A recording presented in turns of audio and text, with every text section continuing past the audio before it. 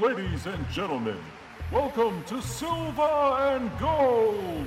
Coming to the ring from parts unknown at a combined weight of 853 pounds, Piccolo and Dr. Zom!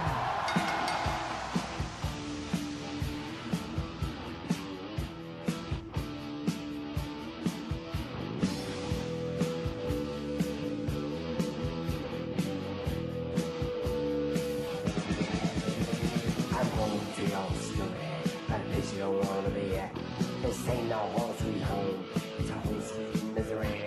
We knew when we got here, they tried to put us away. But when they seen us walk down the street, they ran the other way. That's free in Liberty, yeah. That is free in the whole USA. That's free, nasty and hot. The further down the block you went, the better it got. Silver and Gold, we are back on the air. Episode, is this 9? I think it's 9. Sucks that I can't even keep up with that. Episode 9. This week, we're covering a couple of Charles Napier movies. First, before we talk about that, I'm the loaf. I'm out of it this week. And with me is Mr. Doctor, the one and only Zom. Mr. Doctor, the one and only. Thank you for that introduction, Daddy. And we just had a little bit of hijinks on the toilet, but I'm ready to roll. And yes, me as well. And like I said, this week we're doing a couple Charles Napier movies. Charles Napier, for those of you that didn't know, passed away last week, the same day as Steve Jobs. Probably Ooh. overshadowed a little bit. Yeah, some dude that made computer shit. So we decided to cover a couple of Charles Napier movies. We got a Russ Meyer movie, Cherry, Harry, and Raquel from 1970, I believe. The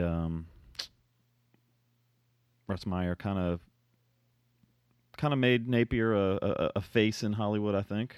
No, he never made it super big, but Made him a chin. made in him a Hollywood. chin in Hollywood. And a cock. And then a Umberto Lenzi movie from 1992. And let me say, when I see an Umberto Lenzi crime thriller, I get excited. Yeah. Mm-hmm. Then you Yeah. watch this. Anyway, Hornsby and Rodriguez, or Mean Tricks from 1992. Also starring some other people I don't know. So before we review those, we are, as usual, going to talk about what we watched this week. And I think Zom's list is really short this week. So It's shorter than what it usually is, and I'm not even joking. Oh, because I don't know why. I haven't been doing anything. Sleeping a lot. I think I've been sleeping. That's probably why. Okay, now let's start off with my list, which will start out with a movie called, it's an Australian movie, and it's called Snowtown. This was on the recommendation from the Rach on Film, Girls on Film podcast. And I just want to say to Rach, thank you for depressing the shit out of me for about the past whole week. That's probably why I haven't been watching any movies, because after watching this movie, you probably should go on Prozac. But it's very good. I knew nothing about it. It's based on a true story, and I think they keep it fairly close to the story. And it's good. It's very good. And so far now, we were just talking about our year-end top list or whatever, and it will be on my list. But it is very, very, very bleak and very, very, very. Anyway, I don't want to talk to you because I think everyone should try and find it and watch it because it's good. It really is good. Kind of had a drawing a blank here. Fassbender, the girl dancing, fish. you lost me. Oh my God, Jesus! Sing a song for a minute. Bad Street, Atlanta, GA. Bow, bow, bow. Baddest street in the whole USA. Fish Tank. There you go. Okay, Hey, it kind of reminded me of Fish Tank a little shook bit. something loose there. Yeah, well, I shook something loose before we started too, Daddy. But it kind of reminded me of that because it does take place in kind of a squalid kind of a rundown area and the people that live there. But it's really good. Find it and check it out. The next thing I watched wasn't a movie, but it was Star Trek, the original series, which I guess nowadays you have to put the original series at the end of what we knew as Star Trek, and it was the episode with Ricardo Montalban as Khan, and I purchased some cough drops, which I just stuck in my mouth. Excellent professionalism here, but it's better than hacking, Daddy. But I purchased a couple of DVDs that had the best of episodes of the original series Star Trek, and this was a good one. And I would like to, hopefully, if and when they make another new Star Trek movie, since they kind of gave it a time bending thing so they could do other stuff, I would not mind seeing Khan come back. And Montalban was outstanding in this, and I was laughing at how he was so he was a genetically enhanced. He was almost like a Roy Batty kind of a guy, where they were genetically enhanced and took over a bunch of countries on Earth. But he obviously, his charisma level was amped up because this this chick who was the historian of the Enterprise, she had to wipe off her crotch every time she saw him. And he was like, "Now you must ask to stay and speak to me." And she's like, her nipples are fucking getting hard and she's getting all damp and everything. And just by looking at him, and "Please, Khan, don't ask me to betray the whole ship. You either betray the whole ship or you won't get any of Montalban." But it was good. I still like it. And watching those Star Trek shows, Jesus Christ, I start watching them and they're like candy, Daddy. You just keep popping them in your mouth. The next movie I watched, do you have the music ready? Oh, no, I don't. I've just been caught with my pants down. Oh, what? Oh, I mean, it's because I was talking about Montalban, isn't it? And you had your pants down. The next movie, I want to tell you, I saw a movie this week. That movie, starring Ryan Gosling, Nicholas Winding Refn, and Ron Perlman, and that movie was called Drive. And people, I want to tell you something. If I give you this music, you better not shit on this movie. Cut the music. No. I like this movie.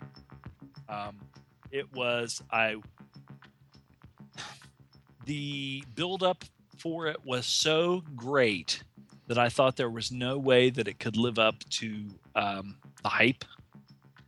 And I thought it was really good. But no, I thought it was really good. Yeah. I liked it. I only had one problem with it. Well, maybe two problems. Like the music that you're playing right now and the background music and stuff like that, I didn't mind at all. And I knew they were going for that 80s kind of a thing. Yeah. With his jacket and all that shit. The pop kind of songs that they played with the girl singing, I didn't like it. I didn't like that. I love those songs. I was like, so I didn't like that. And I know what like Will and Sammy and other people were saying about how Refn could be this modern day Sam Peckinpah of, like ultra violent kind of stuff. I found that almost like that it didn't need that. It was good enough. They could have, like when he was, I don't want to get, but there was a part where someone was stomping on someone's head. Yeah. And I don't think it needed to be like, they could have just showed him and showed the girl's reaction and not had to show the actual, I think that it was such a good movie and so good that he didn't need that gimmick. Oh, and I mean, I know you're probably not thinking the same thing, but that's just when I was watching it, and I'm not opposed to any kind of violence like that. I mean, like The Godfather, with the Wild Bunch, Bonnie and Clyde with the ultra violence, Walking Tall, even like Rambo or whatever, First Blood or whatever. But I don't know. It was like it didn't need it at all. It was that good. It didn't need it, and I don't think it added that much to it to have some, and there wasn't a ton of it, but I mean just some of the stuff. Yeah, like that one scene right there, I was just kind of like, because I'm almost like of the Alfred Hitchcock thing where you don't have to show it. It's or in the horror movies where you don't actually have to show the stuff. It's the person's reaction or this and that could have done it. You don't need that. But anyway, I can see that. Your thoughts? No. I mean, I could see that. I've heard Gosling talk about the movie and saying that he wanted it to be a movie, and I know he had. I'm pretty sure he had a lot of creative input on this as well. I don't think it was all Refn. Right.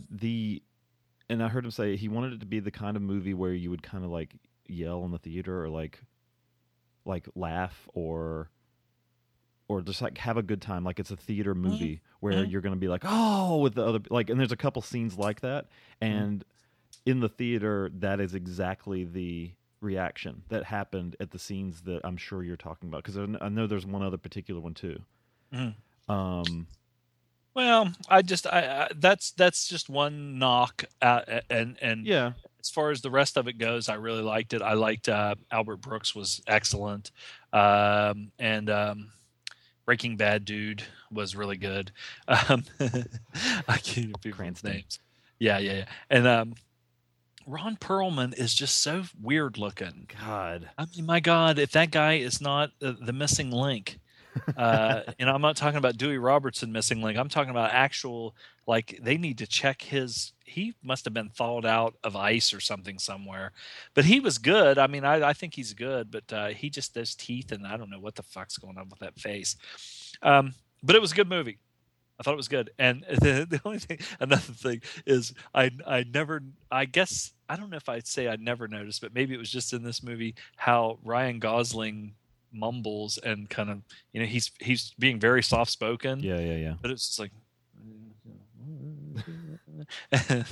English, motherfucker. Anyway, thank you for I liked it. Let's move on. Thank you for the glass of water. I don't want to bust your bubble. But it was good. Oh, and another thing with that movie is, as I was watching it, I mean, this is just me. This is just Dr. Zom's opinion as I talk to myself about myself in the third person. I saw Michael Mann all over this movie. Okay. I just did. And I even asked Will about that because he doesn't like Michael Mann. And I said, dude, two of the movies that you have touted so much in the last couple of years were The Town and Drive. And both of those, I just saw Michael Mann influence all over it. And he explained to me, he said, it's not, it's not that he doesn't think he's talented. It's just that, he thought that people were riding on his dick, or actually the Canadian quote was sucking Michael Mann's dick way too much. So it just, I guess that bothered him. Okay, well, I'm moving on to another movie, which is, now this movie, I thought the violence and the action in this was done. It was just done. No, it wasn't as graphic, and it wasn't as, and I think that because it was done, I shouldn't say, I don't know if I want to say better, because it wasn't. It just worked for you better. Yeah, and the car chases and stuff in it were really good. And that movie is Stroker Ace. So I caught you there, didn't I? Okay. Stroker Ace. I watched this. I don't know why. When I watched Smokey and the Bandit 2, and now I'm watching Stroker Ace. And this movie is good to watch to just fucking, I mean, it's just an abortion. It's so fucking. Burt Reynolds is so with that goddamn fake ass fucking wig and the ha ha ha ha ha, ha, ha. And Jim Neighbors. I mean, fuck, man. Jim Neighbors cock blocking Burt Reynolds, who's trying to fuck Lonnie Anderson, who has a helmet head of hair, that blonde hair. It looked like she could just take it off like a football helmet. And now she has a nice body when Burt raped her when she was drunk and passed out. I like that scene. The next day when he's like, nothing happened. Yeah, whatever. Fucker. He was undressing her and she was unconscious naked. But it was Ned Beatty. It was the whole Burt Reynolds troupe of people. And I bet you he watches this movie now and thinks about him and Lonnie Anderson and just wants to vomit his guts out because she's, You take both sides of the story. He talked about how she spent money like crazy and everything, but Burt was basically a drunk and a pill popper, so I'm sure he wasn't too much to fucking great to be around. So fuck him. And every time I hear that laugh, I want to punch his skinny ass in the fucking face because I used to like him, but I don't know. I don't like that kind of. He just is so. Watched America's Most Hated. What's this? Oh, somebody's trying to request me because they want to talk to me on Skype, even though I don't know who they are. Abigail. Anyway, I digress. America's Most Hated Family, which was the Louis Theroux documentary, which Loaf apparently hates all documentaries. Every single one of them. Every single one of them. It's about the Westboro Baptist Church. I like this documentary, and then he did one where he goes back and revisits them years later after some of them had left the family. This is a good companion piece for that Kevin Smith turd, Red State. And I will stand by this. There are some of the granddaughters that are of age that are Fred Phelps's granddaughters that I would screw because I think they're hot because they have that crazy look. They're crazy, but they're kind of hot. Right. I would turn them against I would turn them against the Lord. Next one was Groundhog Day. Yes. And that was Bill Murray and what's her name? Had Chris Elliott and that Amy, the one that was in Tarzan that they dubbed her voice out or whatever. But that's just one I watched while I was falling asleep on the couch, and I watch it a few times. I like comedy sometimes. I'm a funny guy. The next one was Live Like a Cop, Die Like a Man. And let me tell you something, people. I know most of you cinephile people out there probably have seen this movie and know all the, people and blah, blah, blah, blah, blah. But this is my first time seeing it, and I could have set my can of A&W root beer on the end of my erection because I like this movie that much. I swear to God, this one, I will buy this movie. I don't even care if it's available. I'll still buy it. It was that good. It was fucking awesome. Watch this movie. The next one was called Sweepers with Dolph Lundgren and some chick, and I can't remember what her name was, but she was like a MILF chick, so you knew that at one time she was really hot, and she's still hot in this movie because she has the MILFish body and the MILFish face and the MILFish big boobs, but she got those fucking duck lips. Oh. And then I went and looked her up, and they have pictures of her when she was young, no duck lips, and then she got older and duck lips. Those lips that like Lisa Rinna, sorry Will, where the lips are blown up so much that like the insides of their lips are hanging out underneath. I don't like that. Claire Stansfield? Anyway, Is that Claire Stansfield? Yes. Stansfield? Yes, Sweepers. But it was good. It was they were going and sweeping. No, they were picking up or defusing landmines and shit like that. It's a straight to video Dolph movie, but I like just about everything Dolph's in. Yeah. I find something good about every movie he's in, even if it sucks. So you might not want to take my word for this one. Yeah, I'm also a Dolph apologist. Yeah. I like watching him fight and shoot and run because he's really slow. And even when he's doing karate, I mean, he moves so slow that it's, but it's fun to watch because he's old. And I like that because he's old, like me. Anyway, but I like Dolph. And I want to see him. And I've stated this on Facebook, Silva and Gold fan page or whatever the hell it is, the Silva and Gold mine. that I want to see old Dolph have sex with Megan Fox on a videotape and have it released to the internet. I had that fantasy this week, people. Anyway, no threesome though. I just want to sit back and watch. Jonah Hicks. Superman Returns. I watched this movie. And it had that guy that looks like Christopher Reeves that played Superman. And he was also in Dylan Dog, which was one of the worst movies that I have seen in a long, long time. And it also had the guy who plays his sidekick in Dylan Dog is it Jimmy Olsen? Yeah.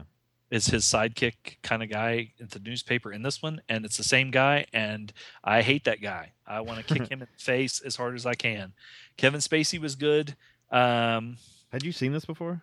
Yes, I saw it. I saw it one time a long time ago, and then I heard people just shit on it like crazy about how bad it was, and I liked it. I mean, it's slow moving. If you're a Dolph apologist, you're a big superhero movie apologist. No, the reason I liked it was because he went away, and it was all about his feelings and shit and how the people felt because he'd been gone for so long. So it had some emotion. Everybody wanted to see just action, action, action.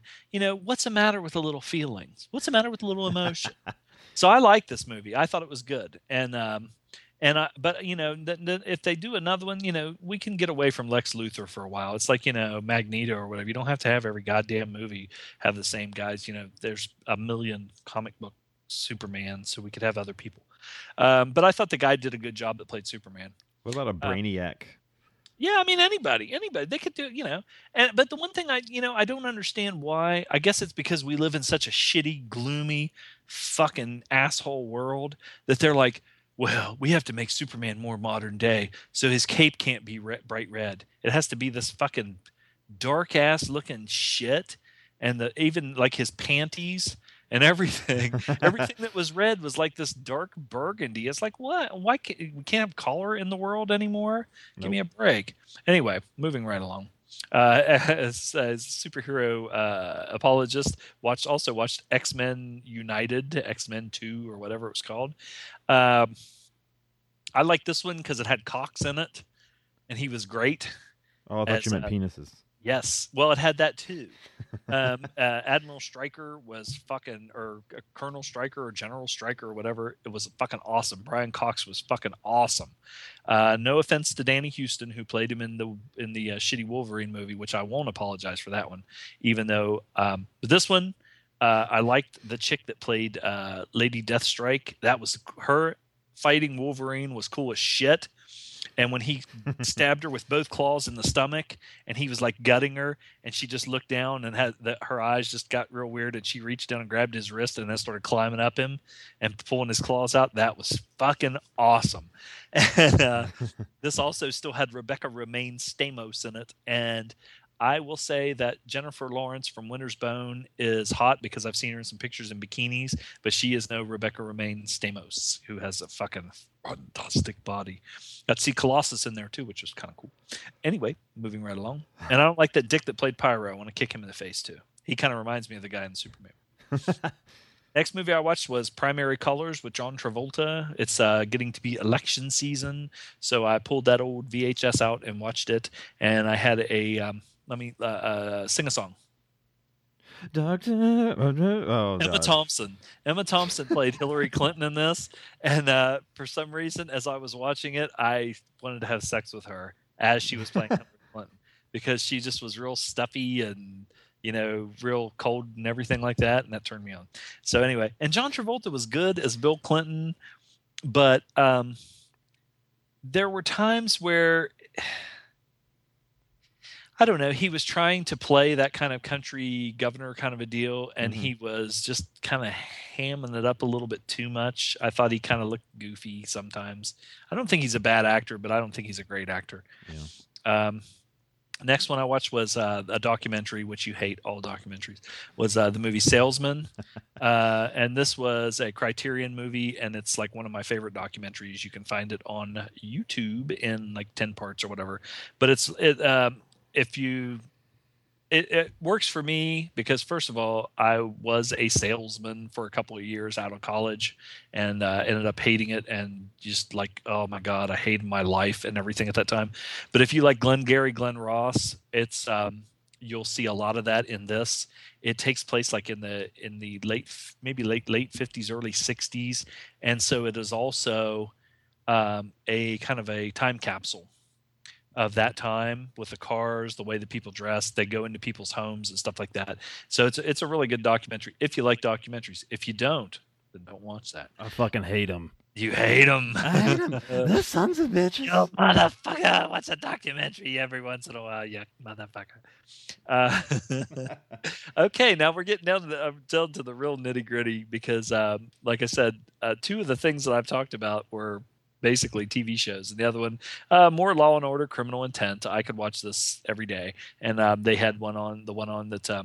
I think I had said I would watch a Robin Williams movie that was kind of based on a true story and about a little kid who supposedly had this disease and had been molested by her parents and a motorcycle gang and all this shit. And so she was in hiding and people were sending her all this money, a sob story deal, and it was all fake. It was a true story. So that was the one. And D'Onofrio, he's awesome, like him. I am reading another book. And this book is called, because we're very diverse here. We just don't talk about movies. And plus, I didn't have a lot of shit on my list, so I'm adding this to keep my numbers up, to make the show go longer. We don't hit 2.5 hours. We're fucking up something. Yeah, goddamn, motherfucker. What now? Actually, people, we've been talking now for for about 2.5 hours before the came on. The book is Gorgeous George, the outrageous bad boy wrestler who created American pop culture, and it's pretty good. I like it. It basically, he's a very interesting story. We were talking about the movie The One and Only with Henry Winkler, and it was sort of based on Gorgeous George, especially the last character that he played, which was The One and Only or whatever. But it's a good book, and John Waters actually has a little quote on the cover, but yeah, it's kind of good about a guy coming from nothing, and then he becomes this huge star that everybody. I mean, even today, you say Gorgeous George is a household name, even if people don't know who the fuck Gorgeous George was. You hear the name Gorgeous George, and then how he kind of, his descent into like alcoholism, and he had all this money and everything and basically lost everything. But it's a good book. Anyway, other than that, that's about it. That's all I got. I don't have nothing. I don't have much either. Yeah, that was short. I gotta give him a stick. You had quite a bit. That was a good book. But like I said, a lot of it is crap. Yeah. Well, but I watched some crap and I watched some awesome this week. You watched Drive again? I watched Drive again. No, I actually didn't watch it this week. Didn't you? But I'll probably watch it this week. And I will be getting the Tree of Life Blu-ray this week too, if I can. Let's see. I watched John Woo. I've never seen Hard Target with Van Damme. And I saw that. So usually with action movies, I like to drink some coffee and watch them in the morning because then I get all excited and they're awesome. I watched this at like 2 a.m. and it fucking ruled. I did not need coffee. I did not need to be awake. This movie was great. Arnold Vosloo. I don't know why it only has a 5.5 or whatever on IMDb. Because people are stupid. It was so. Oh, it was ridiculous when he fucking. Lance Henriksen. Yeah, Lance Henriksen was so awesome when he fucking was on fire, like standing there just like cursing, like ripping his coat off. That was really him. He was really on fire. It's like son of a bitch.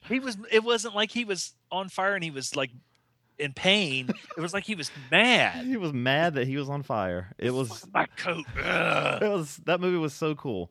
And I also watched Face Off, which I have on Blu-ray.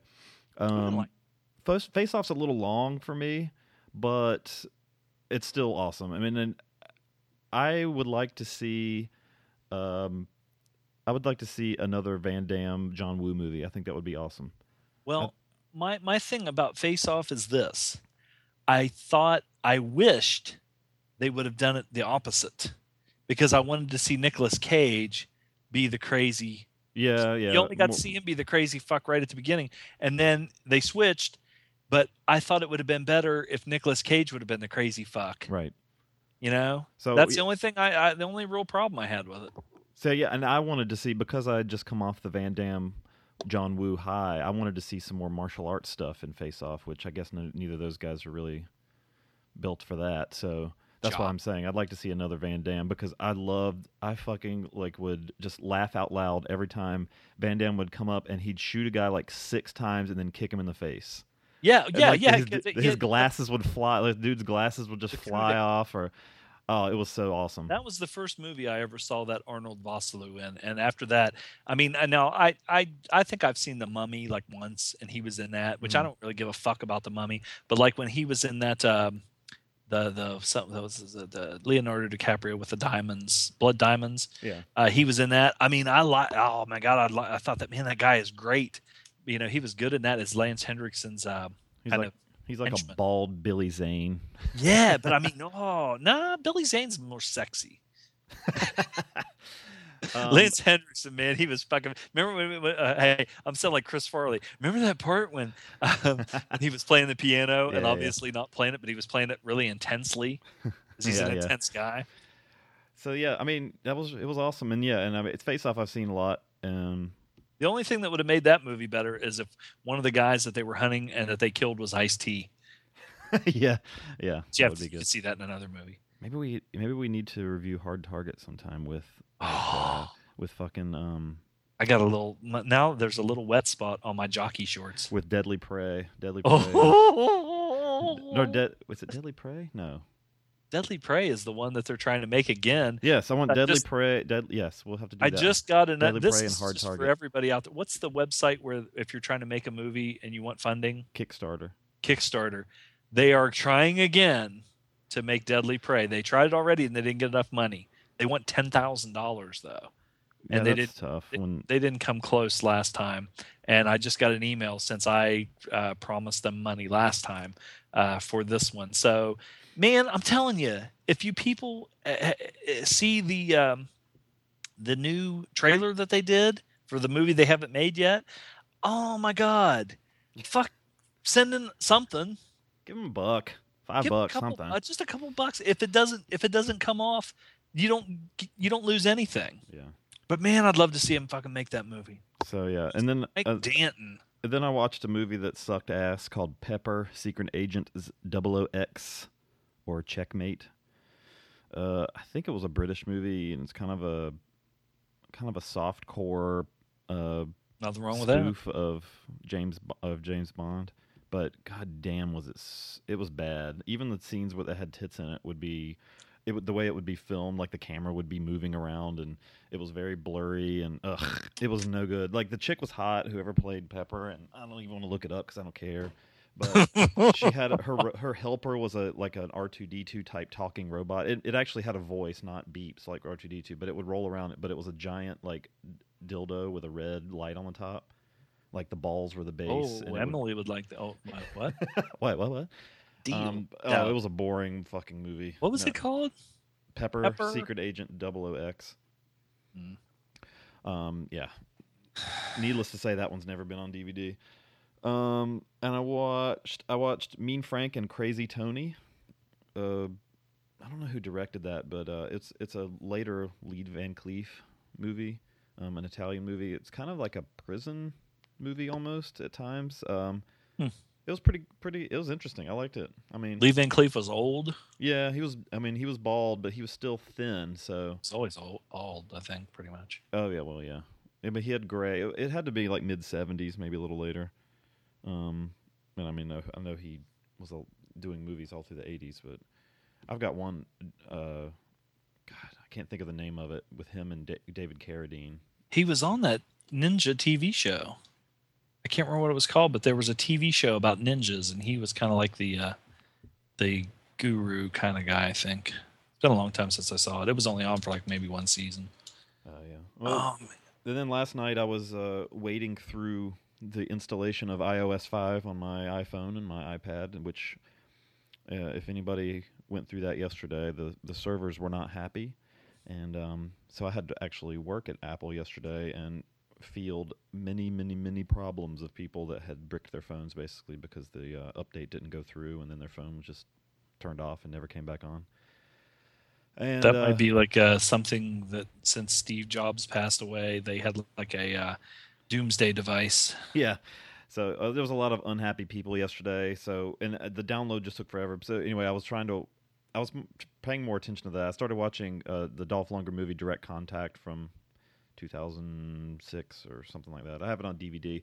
I'm gonna have to watch it again because there was some cool like action stuff, but I kind of half paid attention and didn't really keep my interest. But it seemed okay. It takes I place. liked that one. Yeah. You didn't like it. I liked it. I mean, I didn't hate it. Like I said, I was kind of half paying attention. Wait. Who was in that besides Dolph Lundgren? Oh yeah, the a new patron saint, Michael Pare. Dog sides calling out, nothing is real. He actually sang that off screen a few times, like Dolph. And then Dolph Lundgren sang it too, and he went, "Dog sides calling out, nothing is real." With his broken jaw. Nothing is real. God, I love Dolph. But yeah, I'm gonna have to watch this one again because there were some cool like gunfights and car explosions and all that kind of shit. So yeah, that was it for me. I did watch all of Archer season 2. Jeez, man, do you even like movies? No, I was really busy. I had a shit weekend at work, so I didn't watch any movies all weekend. Did you see the new Avengers trailer? No, but I saw somebody watching it at work. Well, I will say this. I saw some publicity photos for this movie, like on the cover of Entertainment Weekly and stuff. And Mark Ruffalo, I don't know what he was trying to do when he was taking publicity photos. They had his hair styled in this fucked up way, and he's making this weird face like he's trying to look, smart or charismatic or something. Yeah. Which Mark Ruffalo can't look charismatic. I like him in the one about the guy that killed people. Zodiac. Zodiac. But man, that movie about that dude that he's so low key, and he's yeah. But the trailer, as I was watching the entire trailer, and this is for you, Emily, I thought to myself, God, I wonder if they're going to show the Hulk, because people shit on the Hulk movies, how the Hulk looked and everything. And I got through, it was like, say, a 2-minute trailer or something like that, a minute and 20 seconds. And I was like, fuck, they're not going to show the Hulk. And then right at the end, they showed the Hulk. So Ruffalo's going to be the Hulk now? He's Dr. Bruce Banner. Oh boy, I never saw Captain America, so I need to get, or Thor. So I guess I need to get caught up. I guess Thor's going to be in the Avengers too, right? Yeah. Thor's a fucking weird choice for the Avengers at any time. Thor should have just been the Avengers, dude. I know he is. I know. I'm just saying, like, we got Captain America, we got fucking Iron Man. Those two can go together. We got Ant-Man or whoever the fuck was in there. No, but that's what we were talking about today. Ant-Man or Giant Man, because Hank Pym, the wife-beating superhero, was in the original Avengers, but he's not in this one, and neither is Wasp. But they do have Jeremy Renner as Hawkeye, and Hawkeye was not an original Avenger. And let me tell you something. Are they going to make a Hawkeye movie? If you're going to fucking make movies, you should really try to respect the people in the book and the fans that have watched these fucking movies. Thor is just a weird choice always, I think, for the Avengers, because he's not a human. He's just, He loves Earth. I know, but why he just wants to avenge? And it's good to have that power, man. You got to have that power in your like Doctor Strange, he just needs to exist in like his own world. What? Yeah. I don't like Doctor Strange in any group. Well, no, he was good in the Defenders. When it was Silver Surfer, Submariner, Doctor Strange, and Hulk. Defenders. Hulk. They defended the Earth against like big things. Hulk's a weird one to be in the Avengers too, because he's so unpredictable. Yeah, but see, he was only in there for just right at the beginning, and then because he said, and he talked more in the beginning, and we're sounding like two nerds. Let's get to some titty. Let's get to some titties. Actually, let's get the shitty out of the way first. We'll do shitty then titties. Okay. Yeah, let's do that one. We're gonna do Mean Tricks first. That was all we watched this week. Let's come back and cover some Nape, and maybe we'll be able to squeeze something good out of this one. So if we take a break, I might have to squeeze something good out of me. We're gonna take a break, and we'll come back and do Mean Tricks or Bruce Hornsby and The Range and Rodriguez. We'll be right back. That's just the way it is.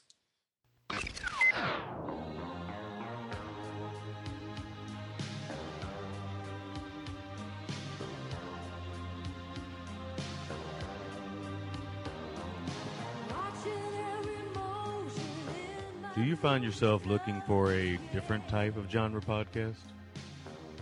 Do you find yourself on the weekends wondering when you will find that one film that might change your life?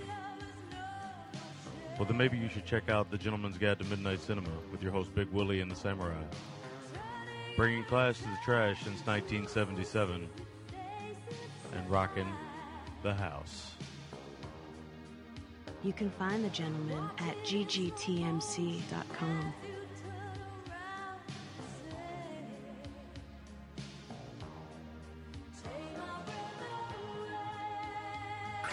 Bringing class to the trash. When she walks towards me, I feel something crawl beneath my skin, and all the electric stars are shining beneath my skin. And Cherry takes me to the place above, where barbed wire kisses and the love. We're going where the ocean's blue. Kick the dust and you can come to. In the light of all my darkest morning, things fall into place, and all the soft orange colored dawning fall into place, and Cherry scratching like a grain of sand. The trigger itch on the killer's hand. Me and Cherry are so extreme, making love to the sound of the scream. Oh, cherry honey, got me stuck on a rope. You got me running around with the fear in my head. We're back. Goddamn, I love Jesus and Mary Chain. Cherry Jesus came, and Mary Jane. Good. Cherry Came To is the name of that song. I should have saved it before Cherry, Harry, and Raquel, but tried to do the music this week. Tried to make one Cherry, Harry, Raquel, but couldn't find a good song called Raquel. So Or about hairy people. I did get a Bauhaus song called Harry that we'll play next. But It's nice. all right, so yeah, we're gonna cover Mean Tricks first. This is Umberto Lenzi. I'll let you introduce it, and I can take the lead here. So Okay. This movie is called Mean Tricks. And yeah. or Hornsby Hornsby A. Rodriguez. Rodriguez. Sfida criminale. Okay, 1992. This movie stars Charles Napier, and it also stars Charlemagne Napier. Divad Warbach. And What? this movie, Divad Warbach. Where was he? Divad Warbach. Frank Mendoza. I don't even He remember was who the fuck Frank he was. Mendoza. Jesus, this movie. Dude. Did you watch this movie, or I- did you half-ass it like you did that Dolph Lundgren movie? You son of a bitch! This movie You better forced do me to this half-ass it. podcast. I gave it. I could hardly even give it one cheek. Did It you was like a half-ass quarter. this? I quarter-assed this one. Just tell me right now, did you half-ass this movie? I quarter-assed this movie. When you were on the VLC player, did you fucking speed it up? No. I watched this one on my PlayStation. I watched it straight through. God damn you. Anyway, okay. Brian Hornsby is an ex-FBI agent who is going and looking for somebody. And that's it. Because I don't really want to fucking put that much more effort into this turd. Oh my God! Why didn't we cover Moonfire? Truckers battle a Nazi who is hidden out in Mexico. Because you picked this, you motherfucker. God damn it! It's Umberto You Lenzi. Son of a bitch. Fuck. Oh, Lindsay, you motherfucker. All right, so anybody that's familiar, Let Warbeck direct this. I guarantee it. Or Napier, maybe, but I doubt it because I think Napier might have a little bit more talent. this is Umberto Lenzi. He did Cannibal Ferox. He did what else? God, Gang War in Milan. He did Quiet Place to Kill, which I hear is good. I never saw that one. So sweet, so perverse, Paranoia. I mean, the guy made movies through the '60s, and I've seen several. Did Lars William recommend this movie? He did not. Oh, he did Oh. Rome, Armed to the Teeth. He did Syndicate, Sadist, Violent Naples. I mean, this guy made some awesome crime movies. Yeah, in the this 70s. just did not happen to be one of them. Yeah. 20 years later, 20 years after the success of Umberto Lenzi, he made a movie about Brian Hornsby, an ex-FBI agent going looking for someone. I don't honestly fucking even remember the main thing of the. I think he had his old partner. Like his old partner's died, and he's in South America. He's getting revenge. So Hornsby's Napier's looking for his old, or what happened maybe is to his old partner. His old partner looks like he was dealing in some shady shit. I'll be in honest South with you. America. If we spoil this whole movie, I don't think anybody would give a fuck. It's not Don't worth watch tracking down. this movie. So yeah, there's some funny observational stuff in this movie. Yeah, The plot there wise, is. God, it was boring. Yeah. I'll tell you, I'll get to it. There's an awesome part with Napier intoxicated.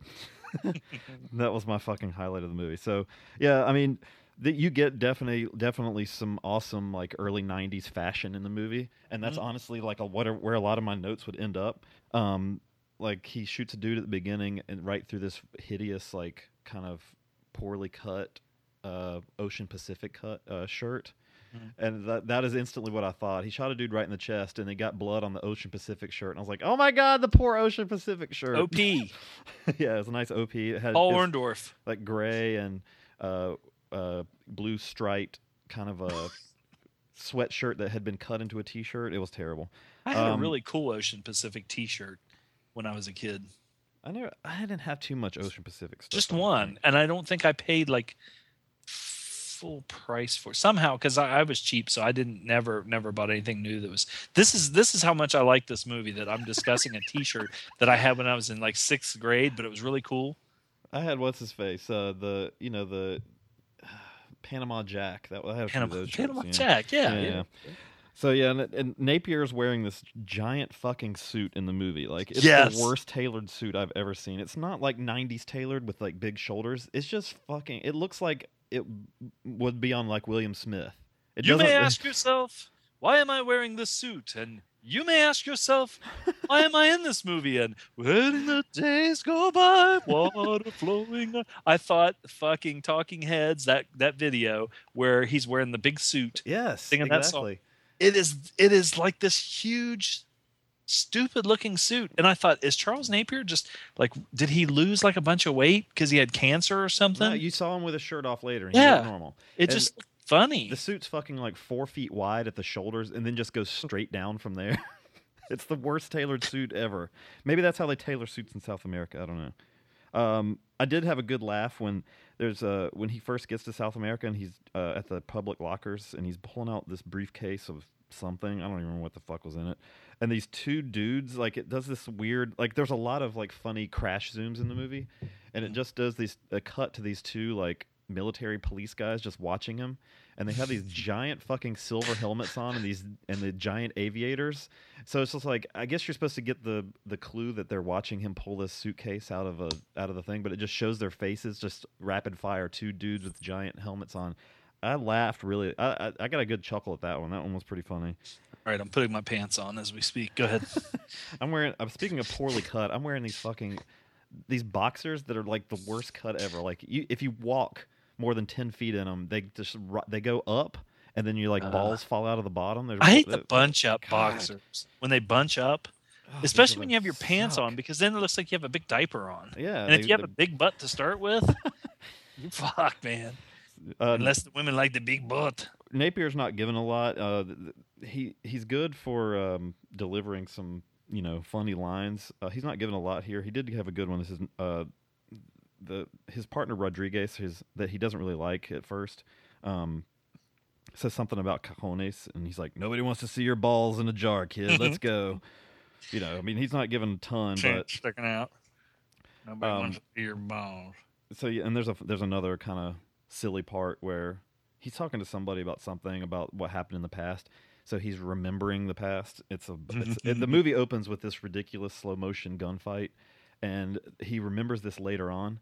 And as he's remembering this boat explosion, it slowly zooms in on his face, and like his eyes are highlighted by the light coming in from the blinds. And I'm just like, really? Come on. During the slow motion sequence, right at the beginning, I'd never seen a motherfucker run funnier than Charles Napier. Because I thought, is he running? Is this in slow motion, or is he just pretending to run in slow motion? Because it didn't look like it was in slow motion. It looked like he was pretending to run in slow motion. And Charles Napier runs like a dog paddling in the pool, except he's standing up. It was the weirdest looking thing I've ever seen. I was like, what the fuck? At the end of the conversation where he's remembering the gunfight, somebody asked him, "So you don't know?" Another one of the amazing crash zooms in. He's looking over his shoulder, and he's like, "No, not yet." And I got a good laugh out of that one too. It's like, really, come on, this is fucking ridiculous. There's a bunch of awesomely dressed henchmen in the movie. I thought of Will and Sammy when there's this one dude they show a few times. He's wearing this like tropical toned, like kind of striped rayon shirt. This fucking belly opened up to his belly button and tucked into these like pleated khakis.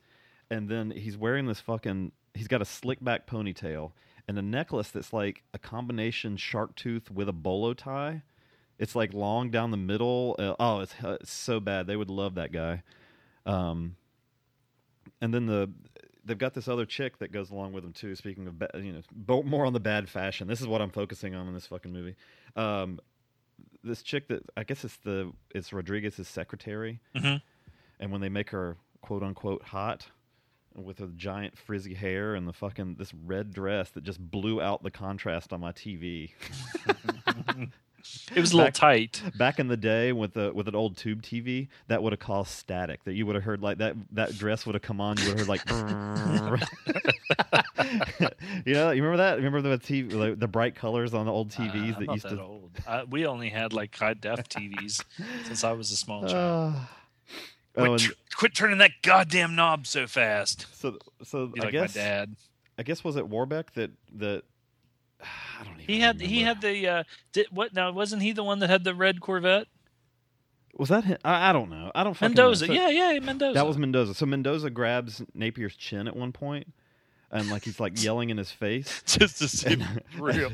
I just had this like I heard this. I could hear a voice in my head saying, "My fingers can't contain it." Like Napier's chin just takes over this dude's hand. Okay. I fucked up. Mendoza, David Warbeck, was the bad guy that Napier was looking for. I have no idea who that guy in the red Corvette was or why he was even really I don't even remember. In the movie. It doesn't fucking matter.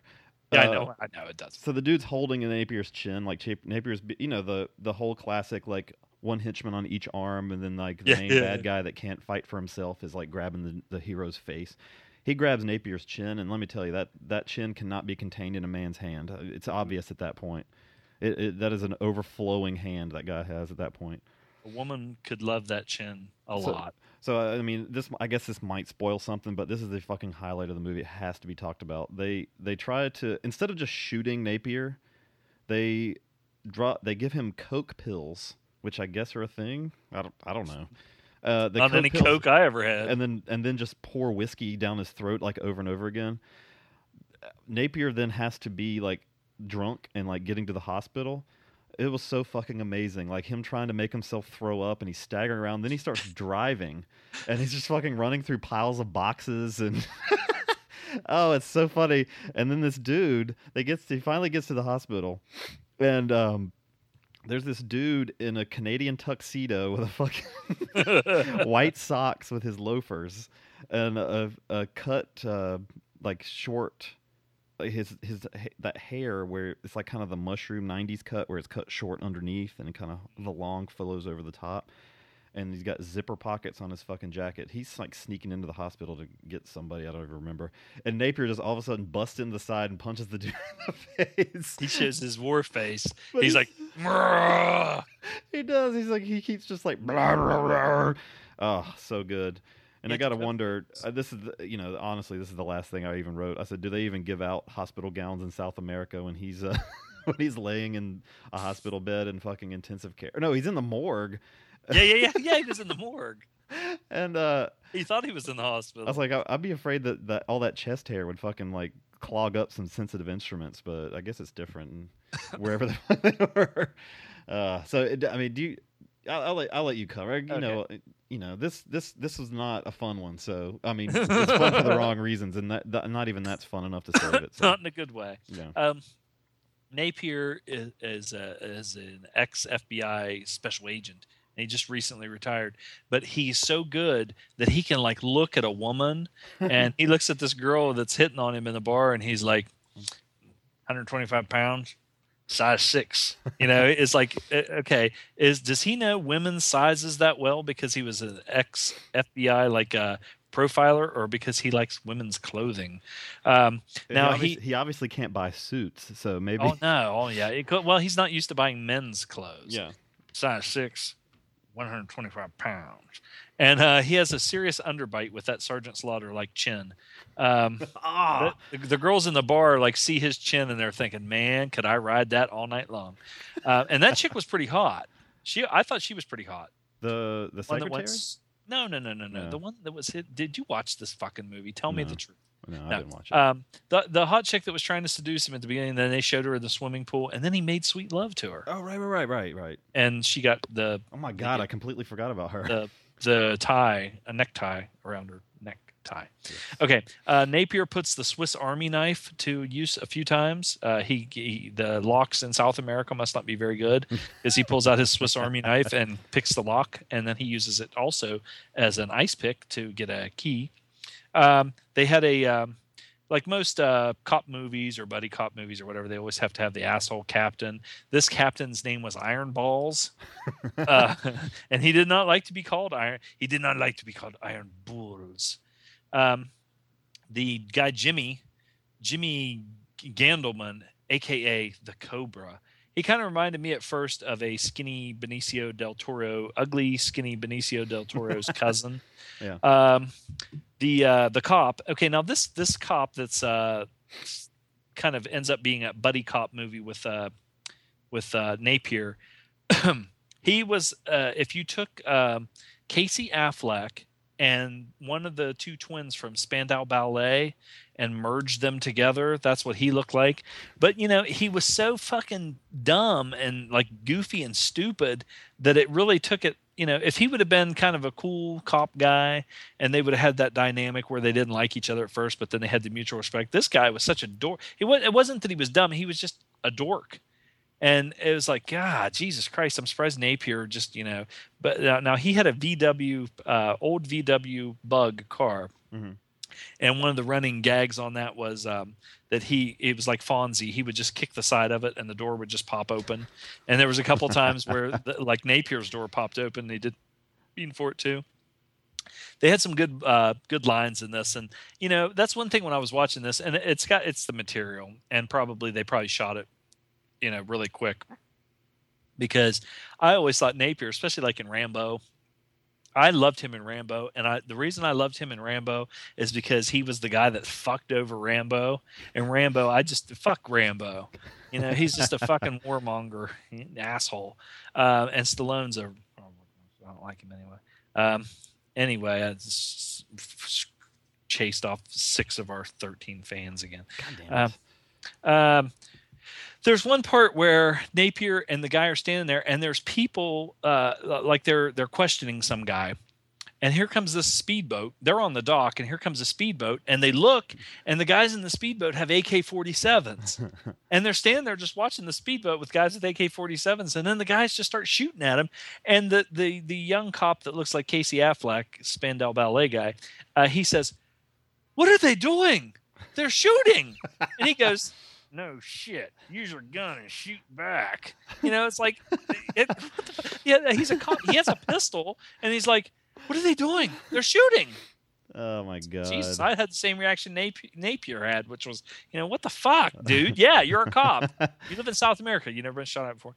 That's racist. Anyway, there was a lip reader that they went to see because they had a videotape of people talking, but it didn't have any audio or whatever. They were on a boat, and so Spanish Casey Affleck, his uncle was a lip reader. He was a deaf mute, so they have the scene where it's like, well, okay, that makes sense. He's a deaf mute, but he can read their lips and they can write it down on a piece of paper. But the whole time, like, he doesn't even like watch what they show him, and he's not even looking at what they're watching. So anyway, I thought that was and then they tell Napier, don't drink this booze. And it was some kind of pepper, like fermented peppers, hot peppers or something. And he drank it. Well, he's a fucking alcoholic big time. So that's why when the part with the cocaine pills and they were pouring like a fifth of whiskey down his throat. Well, he drank a fifth of whiskey, like drinking a Coke, so that didn't bother him. And, alcohol is a depressant. Cocaine is something that speeds you up. So I don't think that would really work that well. They probably could have gave him like Benadryl and poured alcohol down his throat, and it would have put him in a coma. Before putting cocaine, it would just counteracted. Take it from somebody who doesn't know anything about it. Anyway. I need to see Future Force and Future Zone. I was looking up. I'm looking up Ted Pryor movies. I'm still on Deadly Prey.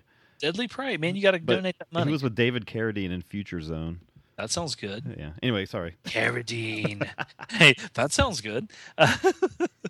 Napier has a one-liner. You better stay out of my ass. Okay, I like that. No problem. No problem. I'll do that. They had a gratuitous butt shot. He gets really drunk, and I think there was quite a few times where like hot women would hit on Napier, and he'd be like, "Sorry, honey," and it's like, well, it's probably because first of all, he was old. He was pretty old in this movie, yeah. And second of all, he was a drunk, so he probably had a hard time getting that. That's what I'm trying to say. And in South America, when they say that's bullshit, they say that's bullshit. Bullshit. What do you have inside? This is Iron Balls. What do you have inside that skull of yours? Fish bones? I thought that was kind of weird. Fish bones. Napier tells the Casey Affleck guy like a million times. He'd say, "What are we going to do? This is going to happen. That's going to happen." And he's like, "Don't worry about it." And they did that a bunch of times. When they hoard up his secretary, and she had the bright red skin tight dress on. She had a pretty nice butt. She was the gratuitous butt shot, not Napier. He was in bed with her, and she got up and went and changed. And of course, she was an itty bitty titty committee, but she had a nice big butt. They were talking to her outside the car, and this police car comes by, like an Adam 12, just on the on the beat, and they say, "Hey, Sarge, what are you doing with that hooker, man?" Blah, blah, blah, blah. And more racist talk from me, and stereotype. And he's like, because I guess he didn't want them to know it was his secretary or whatever. He's like, "Come on, man, it's a transvestite," and they're like, "Who cares?" That was pretty cool. They weren't racist or sexist. They didn't care. Lady boys, South America, yeah. Napier hits a guy with the butt of an AK-47, but the AK-47 he has doesn't have a gun butt. It just had a pistol grip.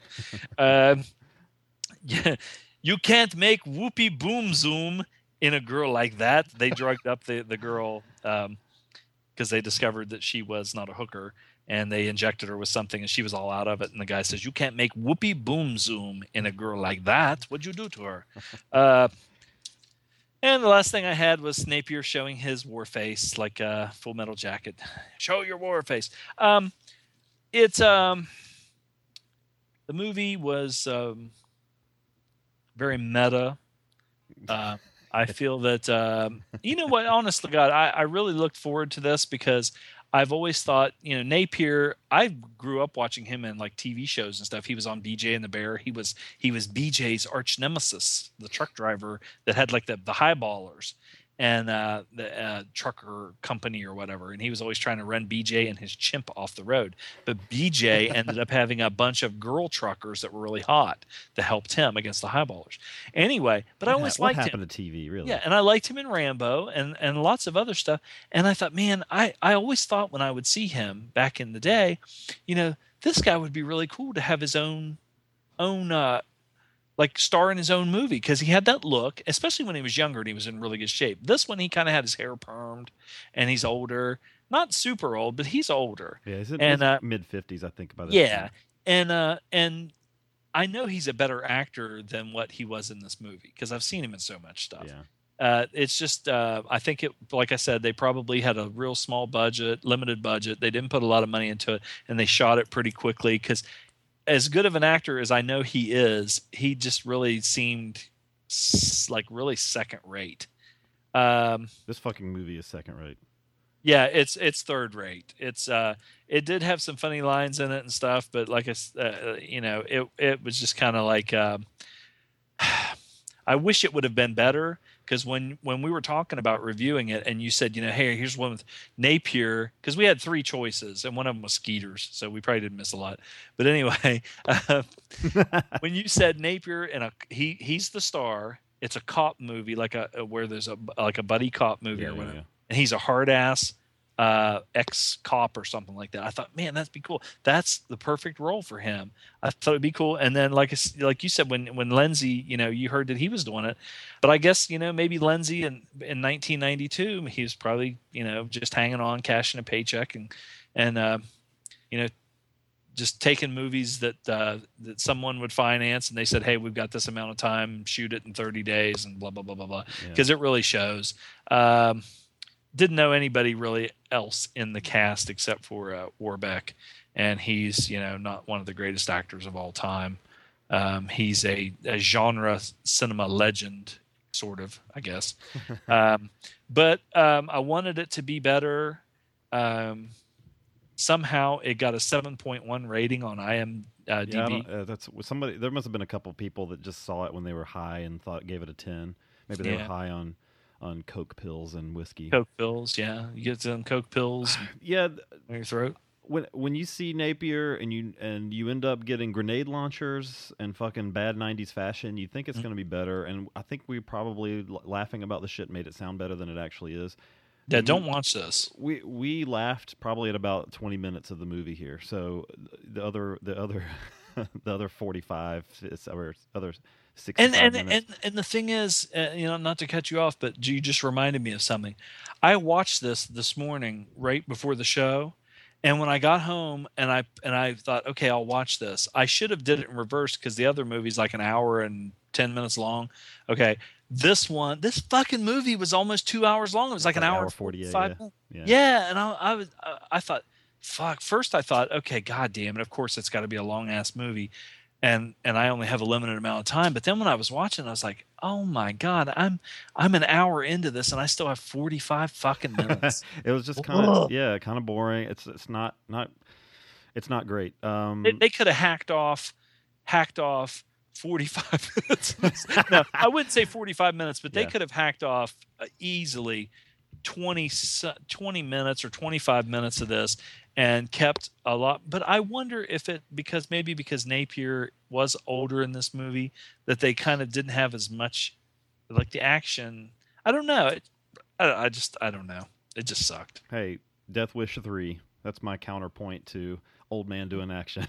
Yeah. They could have just blew up more shit. Yeah, I mean, he doesn't have to be fucking flopping around. Just shoot more, but man, he fucking runs funny. That was one of the best things of the movie for me. Yeah, so fucking run. Drunk high Napier was probably bumped it up a point for me, but still, I'd say I'm gonna give it a 3.75 out of 10. Sounds good to me. 3.5. 3.5 and a 3.75. And we're fucking done with this one, baby. And I'll tell you what, 3.5 is fucking. Now that I think about it, I'll still give it a 3.5, but that may be stretching it. I could shave off fucking a whole point. It was just boring. So it sucked. Yeah, maybe I'll get around to making. I'll just make like a highlight reel to put on YouTube or something. Fuck you, Umberto Lenzi. That son of a bitch. You cocksucker. You had no right to outlive. Wait, is he still alive? I was going to say he had no right to outlive Napier, but I don't even know if he's still now I got to go and watch something of his that's good. Well, I'll give you some 70s shit that's good. All right, so we're going to take a break, and we'll come back and cover something immensely more satisfying and jiggly. You motherfuckers, you hang in there. We'll be back. Cherry, Harry, and Raquel. We'll be right back. Fuck us, fans. Are you tired of the same old pop culture podcast? Do you listen to those other podcasts and think to yourself, why aren't they talking about the things I'm interested in? Hi, I'm Reverend Scott, and when I want to listen to a couple of guys with their appendages on the pulse of pop culture, Penis. I listen to the Are You Serious podcast. Hear news about politics and religion where hosts Chris and Frank ask the tough questions. You woke up with a cock in your mouth. Would you take it or leave it? Yeah, exactly. How big is the cock? You'll hear entertainment news about your favorite movies and TV shows, plus plain old wholesome discussion about the lives of Chris and Frank. I mean, now I am like tattooed. It's weird. It's like I guess I should explain what I got. Yeah. It's 3 swastikas. Each one interconnected to look like a smiley face. And on my left arm is cock and balls. And you notice I looked at my right arm. Character when I from said an old that. Disney film. It's the prequel to Song of the South. Exactly. I have It's called the Song of the Cock and Balls. It sounds like this. So when you think pop culture podcast, remember this. What's that thing between the dick and the asshole? The Are You Serious podcast on iTunes or areyouseriouspodcast.com.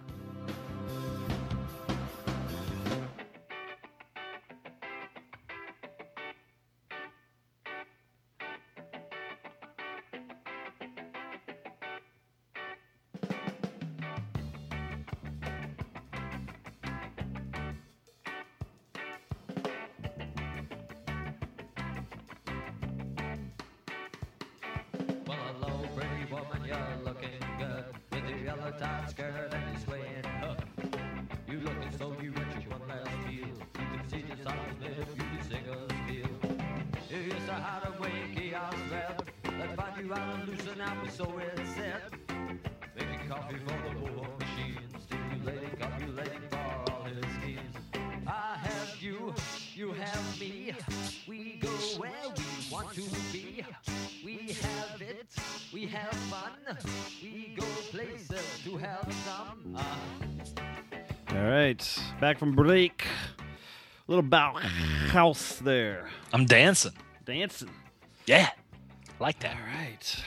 Finally to the boobies. Damn. Gonna cover Cherry, Harry, that's gross, and Raquel Well, now I gotta piss. from 1970. That's bad timing, dude. No, go ahead. Go ahead. This can is hold a it. Russ Meyer movie. This is from, well, I guess it's almost a, I guess it's a late Russ Meyer, right? God bless Russ Meyer. God bless him, indeed. Started reading his autobiography, or not, his biography this week. Apparently, his autobiography is really, really long and maybe not entirely true. Mine wouldn't be either if I fucking read it. Mine would be boring as hell. Well, that's why you make shit up. That's why it's not true. Well, his that's the thing. His is not boring at all. I think he would just leave out certain things, and yeah, this is pretty late in the Russ Meyer world. I've not seen a lot of his '60s stuff. I love his world. I think the earliest thing I've seen of his is Faster Pussycat Kill Kill. But so yeah, this one is one of the earlier Charles Napier movies, but not And his cock. And you actually do, like we were wondering last week, you actually do get some Napier dong in this one. So Yummy. nom nom nom. Nom, nom, nom, nom. So I guess I will synopsize here. Well, yeah. That's the order we're doing. That's how we do it. Skyscrapers and braziers, Mondo topless. Goddamn. Let's see. Harry, a corrupt sheriff, and his Chicano deputy hunt an Apache who's about to go to the authorities with the news Harry is smuggling marijuana. What? Harry makes love to Raquel, a prostitute, and Cherry, a nurse. The women. Let's not say that one. All right, so this is to say the plot of this is thin is to put it very lightly. It's about the only thing in this movie that's thin, because there's some bodacious. Let me tell you something, baby. Dusty have not made an appearance in this show so far, but Dusty laying the power down with the atomic titties of the Russ Meyer movie. Charles Napier's little wang flopping around in the desert, just like a Brutus the Barber beefcake and a Hulk Hogan big bag orange titties on the power bottom taking it up the butt. All right, so I'll let you That's all take I'd it from say there. about that. You're done. That's your review of the movie. That's a good movie, Daddy. And I'm telling you what, people. Let me tell you. Okay, I'll get real close because I want to be honest with you. I want to be completely honest with you about this movie. If you like women, watch this movie. If you like real women, natural women, you watch this movie. If you like women with big boobs, you watch this damn movie. Praise the Lord. Praise the Lord. And I'm going to tell you, when you watch this movie, you will see that it doesn't have much of a plot. It has a little bit of a plot. It has a little bit of action, but it doesn't matter because this movie, I'll be honest with you. If this movie had no dialogue, I'd have watched it and liked it. If this movie, if it was in fucking Martian, I wouldn't have cared. Yeah. But now I beg to differ with my colleague. I thought, okay, surprisingly, this movie has some fairly decent action for a awesomely low budget movie. Sure. Especially at the end. Man, there's some you want to talk about some ultra violence, Daddy. And I'm not talking about Uche Degarde's boobies bouncing up and down like an atomic skull crusher to the head of Johnny Valentine. What I'm talking about, and there's a lot of that, man, I'm telling you what, there's some gratuitous booby bouncing because in this movie, you have the plot and you have the actual movie. But then, because Uche So Degarde with her giant knockers, she's in this movie. Why she's in this movie, I have no idea. So I've read a couple things about that. It just seems like an artistic expression of freedom. Yeah. So And big apparently, tits. either I've seen two different things, and I don't know what's the exact story. The original actress that was going to be the lead quit in the middle, and so her stuff had to be cut out. I wonder why. Or there was damaged film which had to be cut out. Either way, this movie ended up being 20 minutes short. Right. So what Meyer had to do was fill those 20 minutes. What he filled it with could fill up. Was the most beautiful thing I've ever seen in my fucking life. So it ends up being like a 45-minute plot, and Uche Degarde, how do you pronounce her name? I don't know. She's like this. Uche Motorboat's wet dream. It would just show random shots of her humping the top of a Jeep or running through the desert or with Wahoo McDaniel's headdress on. With Wahoo McDaniel's long headdress on, and she would be jumping on a trampoline or something. And she had really nothing to do with the movie, but it worked. It worked. And it's weird, and it's like there's not many filmmakers out there that could take a movie that probably shouldn't have gotten finished with as much that ended up being missing and making it work somehow, because it's weird. And and again with Meyer, I've never seen a filmmaker that could take something as so basic and sleazy as his stories and make them into good movies. And if you haven't seen a Russ Meyer movie, this movie I think is a good example of his style of filmmaking. Go ahead. Yeah, and honest to God, it's you see some movies like today, and people may think if they've never seen one of his movies, the way we're talking and everything, oh, what is this some kind of softcore porn, this and that, and everything. It's all done with the exception of the actual story, which had some violence in it. It's all done in a very fun way. It's all very fun. It's not like you're seeing gratuitous boob shots where somebody's getting raped or a woman's being. Well, I don't know. I mean, I was just getting ready to say it's not like women being degraded, but I mean,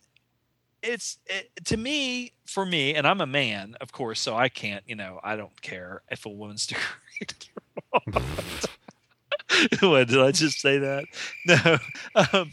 No, but what I'm saying is, how can I put this? I didn't mean to put it that way because, whatever. I don't want to lose all my chances of having sexual intercourse. To me, the way that the nudity is done in this, like I said, in a very fun way and everything, but it's done with that almost like that 60s real, just like freedom. Yeah. You know, it's, a person with a beautiful body just having fun, enjoying, and proud of the way she looks, this and that and everything. Maybe some people would see this as degrading towards women, as it is, all they're showing is just, this woman's sitting there in a swimming pool, jumping up and down with her boobs. I forgot about the swimming pool. Yeah, the swimming pool, or pouring milk in the desert all over her boobs, or hunching and whatever. Anyway, maybe it is. Maybe it is. That hole. I just don't want to dig that hole in. It's weird because if you're a man, you'll love this movie, and I think if you're a certain kind of woman who can see humor in things and also can not look at it as, like I said, I just don't see this as super duper degrading as much as I see it as just more fun. Celebratory. Degrading would be Rocco Siffredi making a girl suck his toe while he spits in her face and slaps her upside the head and screws her in the back door. Okay. At least that's what I've been told. Yeah. But it's more of a fun romp. It is. And it's degrading. Yeah. Well, Napier. Meyer's an odd one because it seems like on one hand he celebrates women, and on the other hand they're usually up to no good at some point in his movies. Mm-hmm. And apparently, like, as his career went on, it got even more and more so that they would be evil in the movies. So that's like Faster Pussycat Kill Kill. Yeah. You didn't see the nudity in that. You saw some of the women dressing very sexy, but they were, badass women. I mean, and the guys were total fucking wimps. They were cuckold, little pusses, and the women, like Satana, whatever the fuck her name was, just kicked the shit out of these guys and fucking like put them in a surfboard with her foot in their back and broke their spine and stuff like that. That was so fucking hot, I swear to God. But anyway, one thing that I wanted to say was, and this is to our listeners, because I know we have a few female listeners who I cherish and who I just love and worship the ground they walk on, because they are the coolest chicks, girls on film, in the world. But anyway, I would like to hear, and because podcasts, we put this out every week, and a lot of times it's 3 hours long and this and that. People don't actually a lot of times hear the show as soon as we put it out because maybe they're behind or whatever. But when and if someone, whether it's one of our wonderful lady friends of the podcast, hear this podcast, if you have seen some of these movies, Russ Meyer movies, whether it's Faster Pussycat Kill Kill, Super Vixen, Cherry, Harry, and Raquel, or something like that, send us some feedback, because I really would. I know we joke around a lot on this show or whatever, but just sitting here talking about this, the first thing I thought when I watched is like, oh my God, I love this movie. It's so fucking great. These women are so beautiful and blah, blah, blah, blah, blah. But looking at it and talking to you, my learned colleague, Pickleloaf, I'd like to hear some feedback on if they think that this really is degrading to women, or actually how they feel about these movies. Did they enjoy them? Have they seen them? If they have seen them, what do they think about them? So I'm challenging you ladies out there. Let me hear some feedback, because hey, I'm just a simple caveman. Well, my wife does burlesque dancing, so I kind of look at these kinds of things as slightly different, I think, because yes, it's a woman taking her clothes off, and the same way with this movie. But at the same time, it's empowering, I think, because a lot of the women in the movie are, they're not just dummies. Mm-hmm. They know what they're doing. I can't say that. The guys are the ones that are the dummies, because they're so easily manipulated, as a lot of guys are with a beautiful woman. They're like falling with their tongues hanging out of their mouths, and the women can get them to do just about anything. But I don't see this like when we're talking about, say, okay, now I know you said burlesque. So to me, that's a completely and totally different thing than a what quote unquote stripper. Yeah. Okay, because it's done in so much better taste, and I see this as, from my point of view, I'm not saying it's the same thing, but comparing this, I would say this is more like burlesque, as where like actual stripping would be more like hardcore porn. Sure. As far as like how women are looked at and objectified and everything. Now, of course, like I said, there's a difference between objectifying women, and some people may look at this and see this as, you know, nothing but objectification, sexualization, and everything of women. But I think, like I said, it was a different time. And it was a time of sexual freedom and free love and stuff like that. And people, you know, the 70s are hitting right on the edge of that, where they're starting to get, you know, but from 70 back into the 60s with the free love, and where they had, you know, people, nudity wasn't, you know, and the hang-ups that everybody has. Oh my God, look at that, you know. But I just don't find this, I don't find it threatening. I don't find it, like I said, it's hard for me to say this because I'm a guy. When I say I don't find it, you know, degrading towards women, because to me, the women just look like they were free spirits and just having a good time. And in some parts, not as much in this one as in Faster Pussycat Kill Kill, did I think they were using their sexuality, you know, as like almost like a weapon or as a tool. This one, most of the women in this one were portrayed as just kind of nymphos, so maybe it was degrading. I'm very torn. I don't know. And I think that theme comes up a lot in his films. I mean, it's, you know, it's either, and he's a director or was a filmmaker of extremes. Like he, you know, in anybody else's hands, this would have been a sleazy movie. Right. This is a sleazy kind of story, but filmed in a way where it's just like cinematically beautiful, which totally changes the feel of the movie. You know, I know Meyer kind of gave rise to hardcore pornography from the 70s in theaters or whatever. But I know he just fucking hated hardcore pornography. He hated it, and he wasn't into. His thing was big-breasted, full, you know, figured women, and he didn't really care. I think his thing was.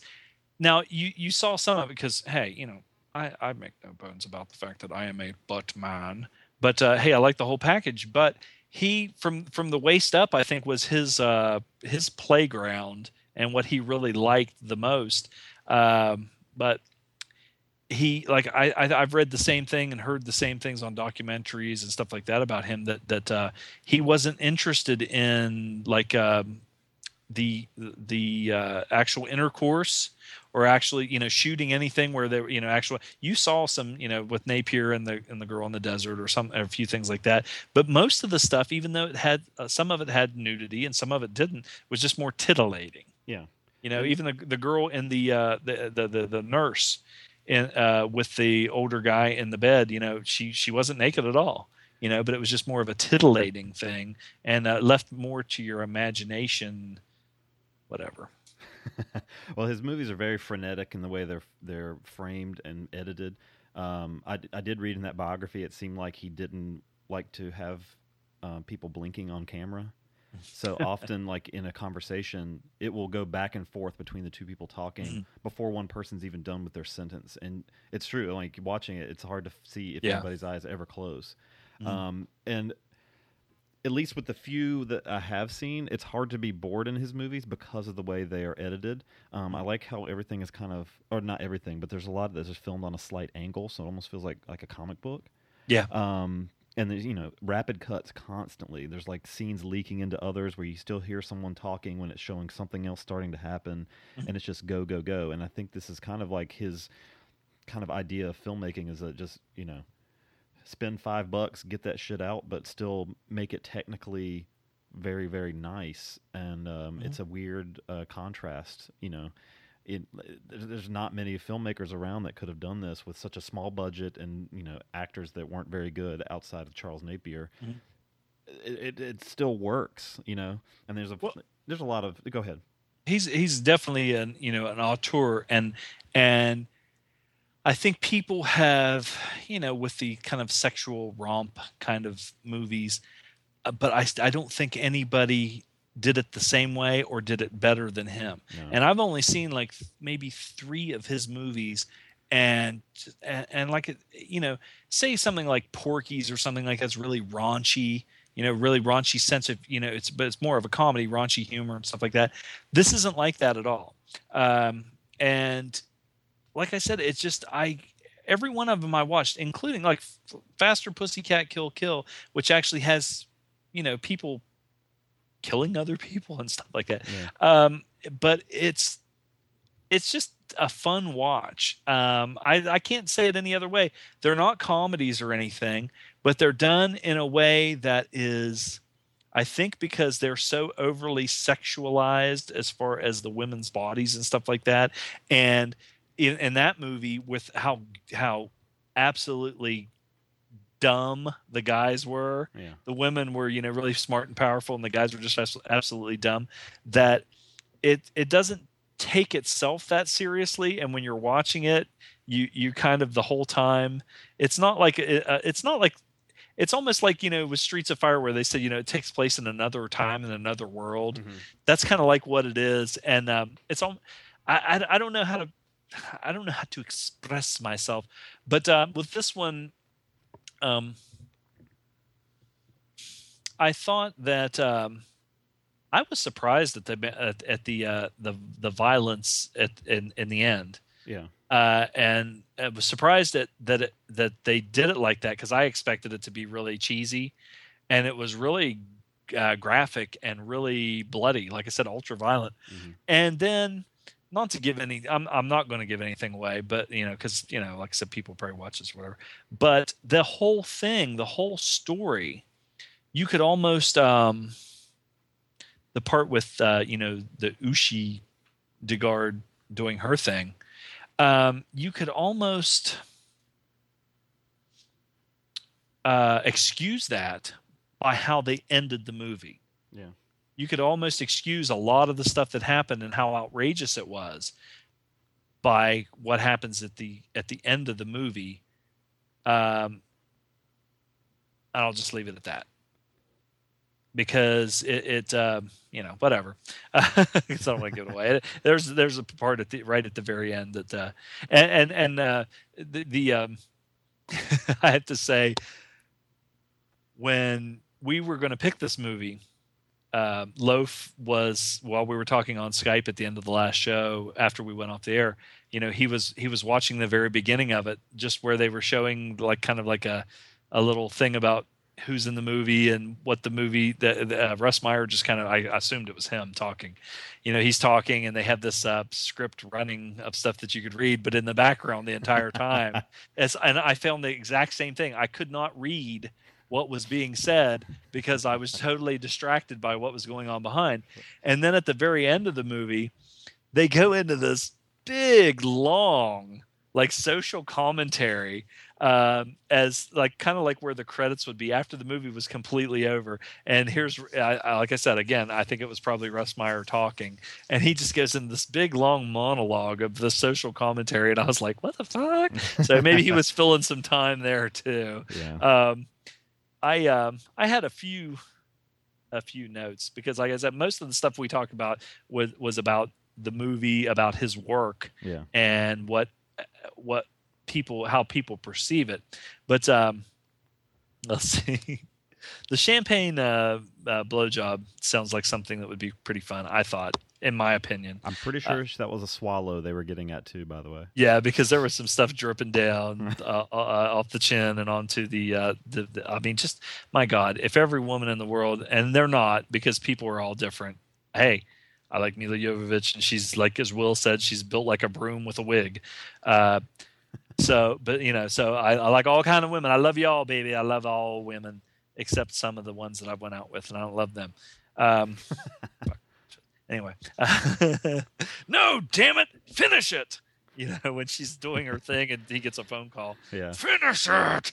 That old man was pretty sleazy. Yes. Totally sleazy. Let's see.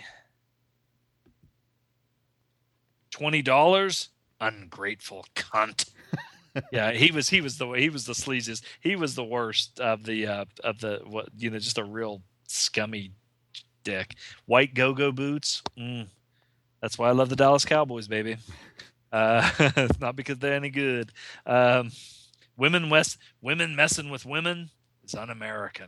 Yeah, so I don't like women messing around with women. It's un-American. It's funny that That was a Mr. Freedom quote. Yeah.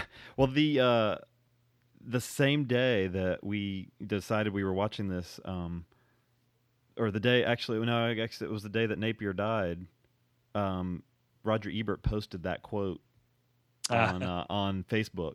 I thought that was pretty funny that I didn't know it was from this movie, but it's funny that we ended up watching it after I saw that. So. He actually made Beyond the Valley of the Dolls with Russ Meyer, which my sister said was a total piece of shit. I haven't seen it, but who knows? It's probably good. Yeah, it's probably good. There was a giant cock-shaped rock, like a giant pillar. I feel like I'd seen that one in another movie too. And the Ushi was, doing her thing around that, which was awesome. One of the most awesome things. And I'm telling you what, guys being visual and everything, her tan body and then having that white Indian headdress, the contrast. Oh my fucking God, Jesus Christ. Christ almighty. Christ almighty. They're going to ambush a guy. And I'll just leave it at that. And they're driving down the road going to ambush him, and all of a sudden the horn in their Jeep just starts blaring as loud. And here he's coming up the road like I was going to say a holler away, but we're not in West Virginia, so I can't say holler. But a couple of valleys away, and this is like, which was just bad timing. The music in the movie. There was some of it that was like that real swinging kind of 60s music, swinging, yeah, man, yeah, go, girl, go. But then there was some of it that was almost like game show music. I think that's a Russ Meyer thing also. Yeah. Let's see. Indian broad jumping on couch takes shit in outhouse. Okay, well, there was an outhouse by the cabin. It had to be an outhouse because my Uncle Stevie had an outhouse, and there's no other reason to have a skinny little building like that. So she ran in there, but I don't think she was taking a shit. She was too hot. She doesn't shit. That's just why her boobs get bigger. Let's see. The sand thing. I don't know how she buried herself in the sand. And it was kind of hot when he was moving the sand off of her and exposing just certain parts. I knew when I knew that I said when I saw her face sticking out of the sand, I said, "Oh my God, please let him unearth some giant boobs." And guess what happens? And now I've never had sex in the sand. Ugh, that'd be awful. I have sat like on the edge of the surf and let the surf come in when I was a little kid, and the sand gets in your swimming trunks and how itchy it is and everything, and you can't get it out. I don't want to have, and not only that. Now I know the desert at some parts of the year or in the evening the sand is probably cooler because it gets cold in the desert. Mm-hmm. But man, that was broad daylight, and Ushi was on top of that car out in the desert, which you would think the top of that car would be hot as hell. But like I said, it might have been when it was cooler. So who knows? But the sand in the butt crack or in the pee hole or something like that would not be fun. No. Let's see. Through the hole in the DVD. One to make. Oh, when you have chicks, they said something about having different kinds of chicks. Like you have one chick to make babies with and one chick to groove with. So you have different kinds of chicks. That's my problem. I always get the ones to groove with and then like fall in love with them, and they're just to groove with. You don't fall in love with the chicks to groove with. Let's see, jugs. I just wrote jugs. He always brings his own baby oil in the hospital. Because I guess he goes to the hospital to get a massage. And let me tell you something. I was in the hospital for 7 days a few years ago, and if I'd had a nurse like that would give me a sponge bath and stuff like that, fucking A. And I don't know what was going on with the African American girl that was really weird. That was kind of out of nowhere. That was just out of nowhere. But I guess maybe it was thrown in for taste or something. I don't think so, because they show the doctor lube up his finger with and his then little the next scene is the handle of like a car jack entering into the car jack itself. yeah, I don't know, and I didn't know they made like little condoms for fingers. Finger cots. Yeah, That's what they're called. Really? Yeah. I didn't know that. I just go natural. I used to I used to work at a I worked at Subway when I was a teenager, and if you ever cut your hand or whatever, you'd have to wear a finger cot. There you go. And I put down finger rubber, so I don't Yeah. you gotta go kill the mechs. So the racial stuff in this was is not real sensitive with the mechs and Geronimo and stuff like that.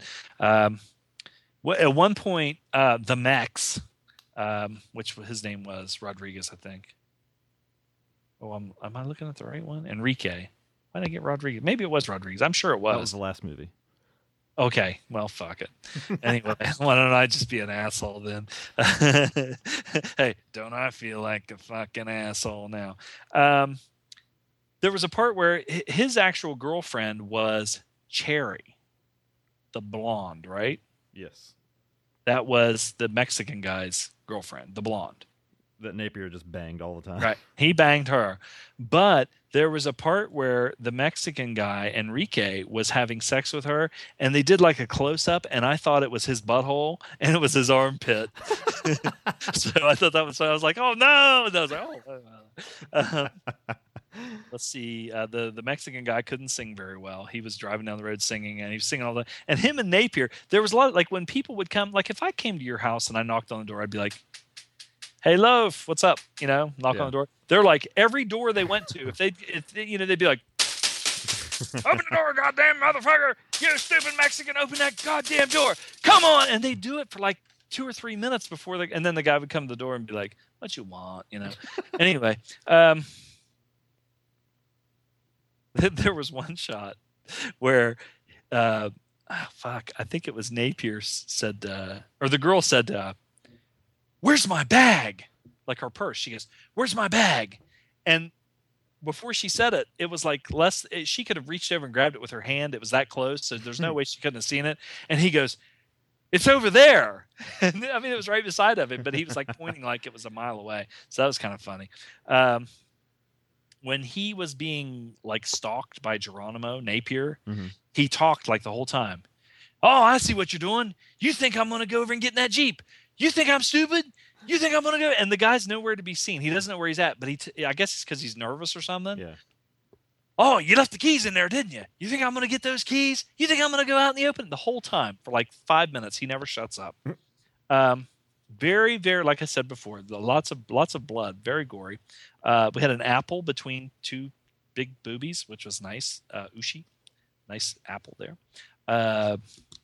And that's about it. It just, I loved it.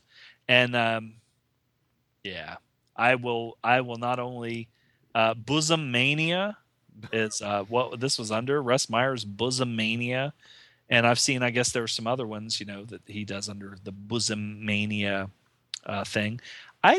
Were these movies ever like released in a movie theater other than like a jack off joint or something? No, I don't. I think they were real. Drive- I mean, they were probably like a small. I doubt they were at the local cinema, suburb cinema, but I mean, I'm sure they got some kind of run somewhere because they'd always make money. I think. I mean, because they didn't cost. Yeah, they had to. Well, yeah, you didn't have DVDs or anything, and they didn't have home videos. I mean, I doubt people were buying like 16 millimeter versions of it. But you know what? We had 8 millimeter before they had videotape and stuff. Because I'm old. I'm telling you people this, you youngsters. We had 8 millimeter Super 8 projector. And so did my aunt and uncle. And I remember they had like Mr. Magoo movies, and my dad would talk about going to stag fish fries, which would be like a stag fish fry would be like, I guess a stag party back in the day was just a party where all the guys got together and they'd watch like get drunker and shit. And this was a stag fish fry. So they had this big fish fry at the Moose, and they would watch fucking dirty movies, which had to be showed on 16 millimeter or Super 8 videos, and my dad probably left this out, but who knows? I'm just speculating. Knowing truck drivers, there were probably who knows? There might have been Lady Entertainment. I don't know. But did I tell you the story about the stagfish fry and the bestiality video or film? No. Well, this is just a little aside that I thought was funny because my dad is not the kind of person that would talk about anything like this. And then I guess because I'm older now, we were talking and he said something. That's how I knew about that. I never knew anything about this shit. That they would go do this. I just assumed my dad was like a cross between the Great Santini and the Sergeant Hardman from Full Metal Jacket. And he starts telling me about going to these stag fish fries. And he probably was watching movies just like this, as that was what the time period was. Yeah. And but I don't think Russ Meyer ever made a movie like this. We had a friend that he worked with that drove a truck, and the guy was like a fat guy, and he always had a crew. He looked like Junior Samples from Hee Haw, like he had the crew cut and the big fat guy, and he was funny as hell. He's just a great guy, nice guy. And my dad said, he goes, yeah, we used to have these stag fish fries, and he said, yeah, they'd have these because I think I was telling him that you could see just about anything on the internet. Because my dad won't even touch the internet. He's like, I don't even. He told me this like past weekend because my mom found out that my nephew, who is 14, when he comes over to their house, they have her computer down in the family room in the basement. And he said, hey, Nanny, come down and look at this. And she goes, I went down there and he showed me this picture. And she goes, this guy's thing was hanging all the way down and touching the floor. So it must have been like a Photoshop thing. And my mom was laughing about it. But she said, that little shit? She said, I went down there and looked at the history on that computer. And it was like he was looking up stuff for like math or history class or doing a paper or stuff like that. And then it said on the history, and then he got down about halfway through that and it said lesbians. And I said, hey, whatever. That's un-American. Yeah, it is that little communist cocksucker. Anyway, the stag fish fry, I was telling my dad about that, and he said, yeah, we used to have these stag fish fries. And he said, they showed the same movie on the Super 8 or 16 millimeter film, reel to reel. Every year, he said they showed this movie where this old country boy in bib overalls fucked a pig. And he said, and Larry, I don't want to say the guy's name, but he said Larry would get so drunk and every year, he said for like 10 years straight, they would show the same one and everybody knew it was coming. And he would be so drunk and he was like 300 pounds and he'd fall off the bar stool and just lay on the floor laughing and going, wee, wee. So anyway, that's the stag fish fry. It almost makes you wish, like with this movie here, and I know all women didn't look like that. All women don't look like the beautiful women that we have in movies today. Thank God for some of them, because the anorexia that seems to, the heroin chic and anorexia, I'm just not into that at all. Yeah. And seeing something like this makes me wonder why the fuck, how come Hollywood doesn't understand?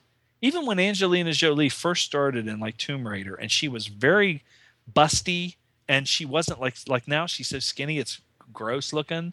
She was really full figured and everything. And I wouldn't even say full figure. She's had big boobs. But why Hollywood doesn't? Why they keep forcing this ideal of these stick figure anorexic looking women, and it's horrible for girls and their self image and everything. They're 15 years old and they're sticking their fingers down their throat and everything. These girls should be showed Russ Meyer movies so that they won't have eating disorders. Yeah. I mean, it's I really mean that. Celebrating the giant boobs, the big butts, it's all there. And speaking of celebrating, at first I was excited that I said the nape in short shorts. Little did I know we were going to get some dong too, so that was pretty cool. That was just a tan line. It wasn't short shorts. And I mean, this is prime example of celebrating the female figure. There's a great shot near the end with two women in a curved chair. They're both naked and embracing each other, and they're kind of like tied in a knot in this chair, and the chair's rotating, like totally defying physics. It just keeps rotating and rotating. But there's like, horizontal stripe lights. That's both. We got two lights like shaped by blinds on the window in the movies. So that's cool. Well, I think that's another thing that you have to say about this movie too. They had the girls naked, but hey, fucking Charles Napier's like, hey, I don't give a shit. Yeah. He's a honey badger, man. He was out there fucking just letting that. And it wasn't like he had a big boner or anything. I mean, he was just fucking letting it all hang out. Yeah. And then it's like, I don't know. It's More power to him. It's sophomoric and it's in its storytelling and its visuals, but I mean, Meyer, like, I guess he fetishized not only busty women, but the images of them as well. And you could tell, like, he there was an intent in all of his shots, and it's a, I don't know. There's not many filmmakers like that out there that can take something like this and make it into almost artwork. I mean, it's weird to say. Yeah, but yeah, it's exactly. an art. It's a highbrow stag film, and like a lot of his films are. I don't think that you'll ever see anything like this again. No, I don't think there's anything out there like this. You watch porn. Hey, let's face it. Guys watch porn to jack off. Maybe some women do too. But with this, like I said, I wasn't looking at it like that. I wasn't thinking that way or anything. I was just like, it's almost like the difference between looking at a Playboy and then looking at some magazine that has, just really gratuitous sex and stuff like that, and it's a celebration of the female form at its finest. This guy was one of a kind, and like I said, you'll never see another Russ Meyer. No. And the way that the world is going, and the way that some people seem to want to promote their idea of a perfect woman is, you'll probably never see women like this again. And I'm just amazed. I have no idea why. Because most guys that I know, I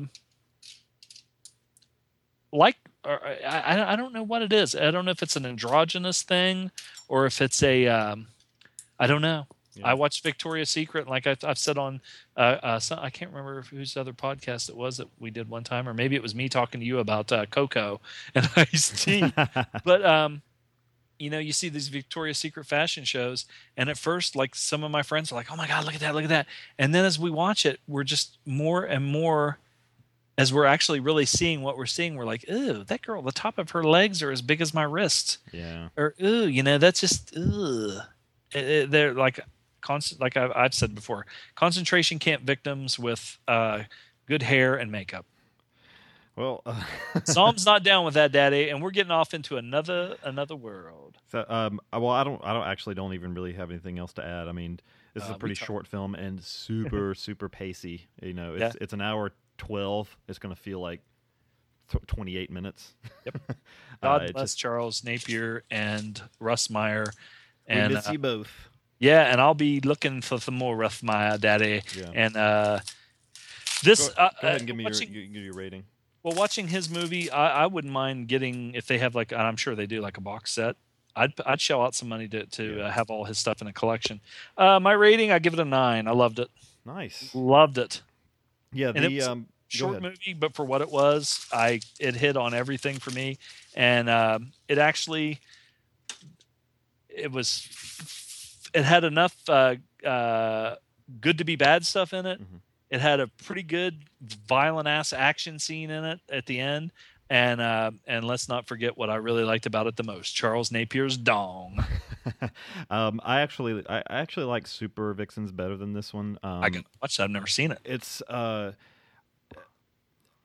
I wish is that Napier was badder than because he's a total bastard in Super Vixens. I would have liked to have seen that. I'm going to give this a 7.75. I really, really like it, but I've seen some Russ Meyer that I like better, which I will compare it to. So I actually have Super Vixens too, so I don't know why the fuck I haven't watched it. I think I may be just, I don't know, remedying that today. Testosterone levels are down. They won't be later. Cool. A 7.75 and a 9. High praise. And gassy praise. So let's take a break, and I'm glad we finished with that one because yeah, mean tricks. You know what? I think we talked more about the hour and had a more interesting and in-depth discussion about a movie about big tits than we did about an hour and 45-minute turd fest. But that's to be Cool. Let's take another break and come back and do some feedback and wrap things up. Be right back. Hey, this is Scott of Married with Clickers. Tune in to hear my wife Kat and me discuss all sorts of movies. We'll cover everything from The Lost Weekend to Weekend at Bernie's.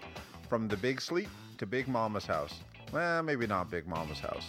And the great thing about Kat is that she's not afraid to speak her mind. And would you be surprised to hear he was nominated for Best Actor that year? For that film? For that film. But don't take my word for it. Just listen to what the Gentleman's Guide to Midnight Cinema has to say about our show. It's a husband and wife show, and they discuss movies and stuff. Yeah, a very wife-husband show. High praise indeed. So come find us at marriedwithclickers.libsyn.com. It will save your life. Or maybe just help you kill an hour.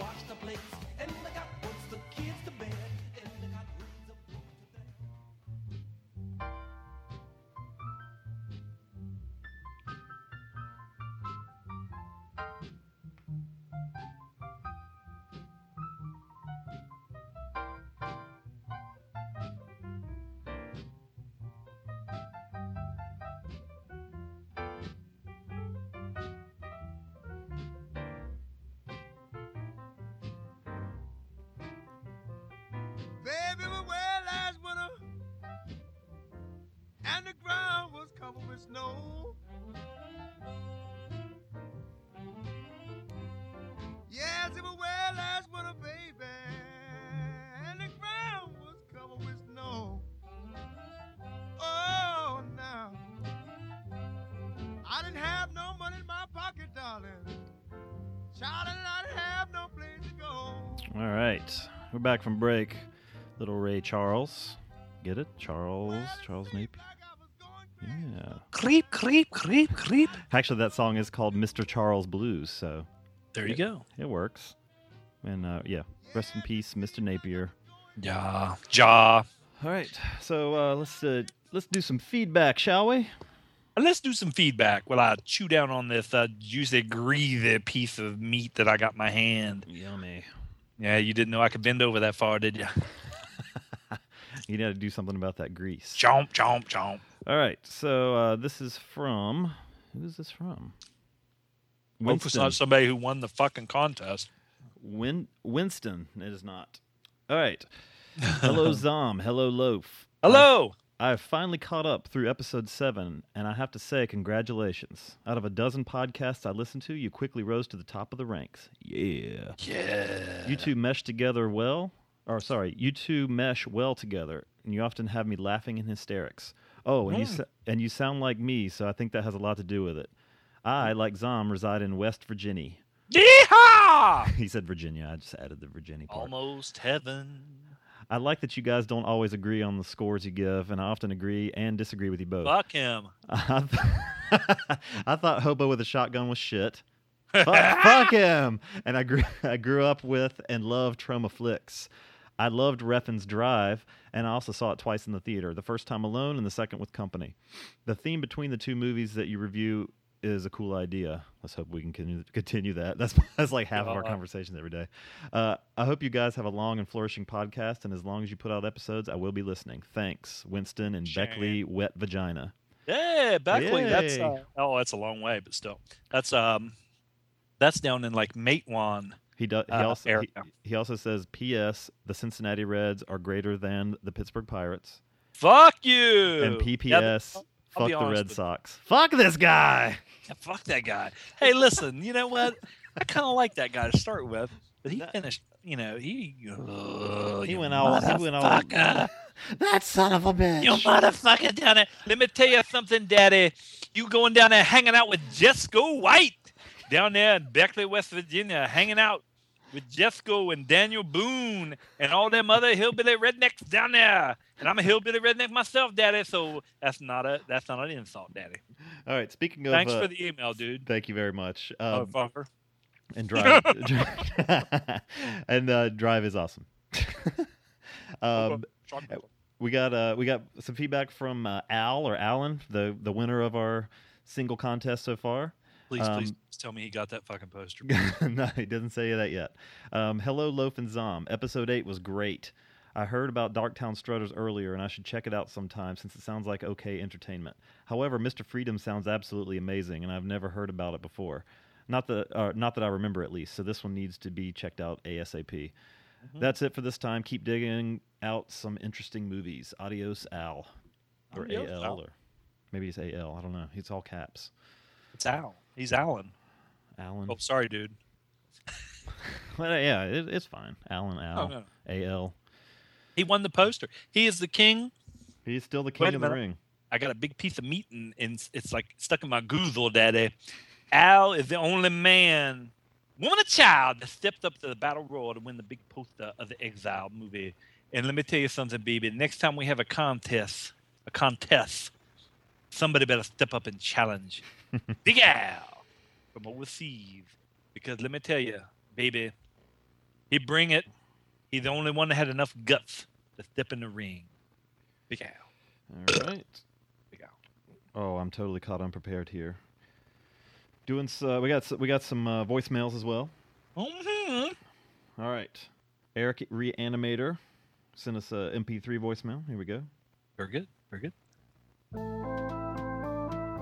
So I gotta ask, which one of you is Silva, and which one of you is Cold?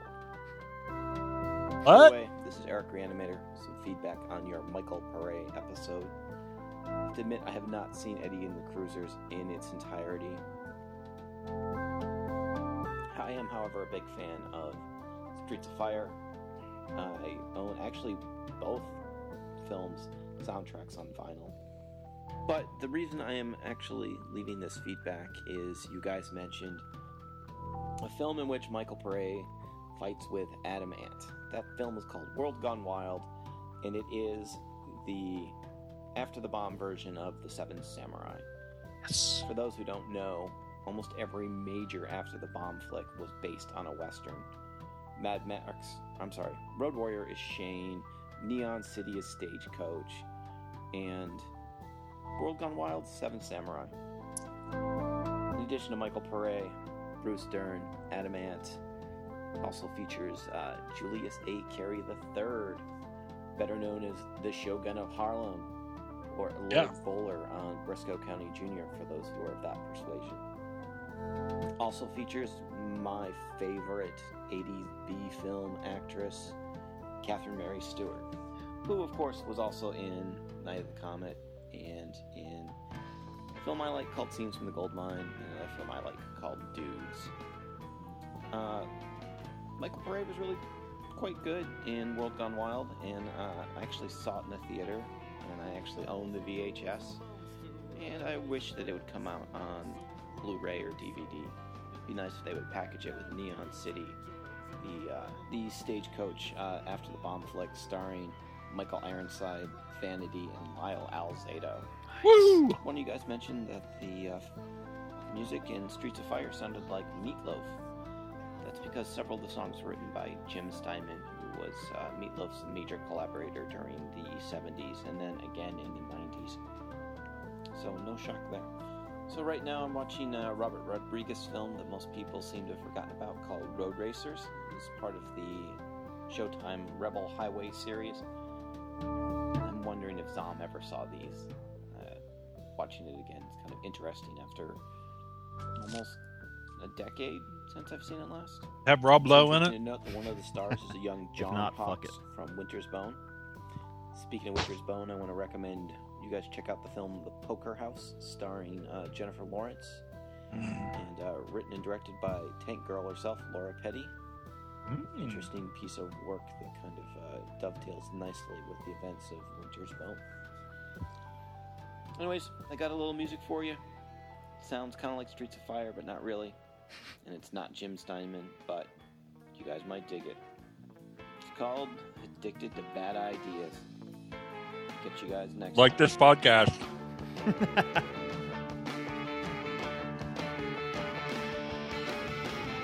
Because I can, 'cause no one can stop me. 'Cause it makes up the things I lost. To feel you tug at my soul. Fist bump. This is a very musical podcast this week. That makes me fist pump, man. Fist pump. All This right. meat is so greasy. I love it. What kind of meat is it? I have another fucking heart attack. Horse? I don't know. Horse burger. Cool. Well, thanks, Eric, for that. That was let me that motherfucker. He put in some time on that baby. He brought it again. He not again. He brought it. That's the kind of feedback. That's a professional feedback. I'd have to take some notes on that one to write down a lot of the movies he. What did he say at first? Something. Which one of you is Solo and which one of you is? Which one's Silva? Which one's Gold? Oh, fuck! I thought he said Solo. I'm Mario Van Peebles. I did. I'm sorry. Laugh all you want. It's hard to hear when you're chewing. Mr. Loaf. Mr. Loaf, if that's your real name. Oh, man, now I'm stuffed. I just ate a whole meal in 5 minutes. I have that problem, too. Wait a minute. I got to undo my pants. Ugh. So, yeah, I got to check. I definitely got to check out that the post-apocalyptic ones, the Michael Pare one. Yeah, we'll be doing that one of these days. Yeah, we'll do that one. And so, yeah. So, cool. Thanks, Eric. And what's the Jennifer Lawrence? I have grown to love her. Yeah, she's really good. Yeah. Unless she's got a nice butt, too. She got a nice big butt. Big bottom. She don't have like a little skinny butt. She's got a nice big butt. All right, more voicemail. Here we go. Beat it with a car antenna. Hey guys, it's the Cinematicus Justin Oberholzer here, calling in on the talk of bad breath. And my tale isn't just one of halitosis, but it's of bad BO all around. When I was in middle school, I, like most middle schoolers, rode the bus to and from school. Well, one of the kids that we had picked up smelled horribly. He had bad breath, bad yellow stained teeth, scraggly hair that really looked like it needed some shampoo on it. Just the whole 9 yards. It just reeked. And obviously got picked on for this, somewhat rightfully so. But, you know, I'm against bullying. I've been bullied, so I tried to be the guy's friend, as hard as it was to tolerate the smell, especially when he talked. But as it turned out, the guy was kind of an asshole. So after a while, I got pissed off, like too. that. So I kind of joined in on everybody else. Not picking on him, but at least trying to talk him into showering, shaving, you know, brushing your teeth, all that good stuff. Everything that we're supposed to do, and we all do, in a general day. So after a while, though, we tried being nice about it, but he kept being a dick about it. It was all like, you know, it's my life, I blah, blah, blah. I'm like, yeah, well, it's our life, too, and you're intruding on it with your bad odor. So we all kind of got pissed, including the bus driver. So we all pitched in, you know, brought anything we had from our house, and obviously the bus driver actually went out and bought some of this. We got a big old box. We just stuck in shampoo, toothbrush, toothpaste, deodorant, everything you could think of, conditioner, and we just gave it to him like this big box. We wrapped it up, and we had a little card on it that said, whatever the kid's name was, we'll say Michael. To Michael, take a fucking bath. Take a bath. We didn't say fucking, but we said take a bath and brush your teeth, and we put it in there. He got really pissed off, but you know what? Fuck him, all right? Because, you know, you can do the whole, it's my life, blah, blah, blah, but when it comes to odor and your teeth and all that, especially your breath and all that, you're intruding on other people's life. You stay in your house or whatever, fine, I get that. Or obviously homeless, I get that too, because you really can't take care of that.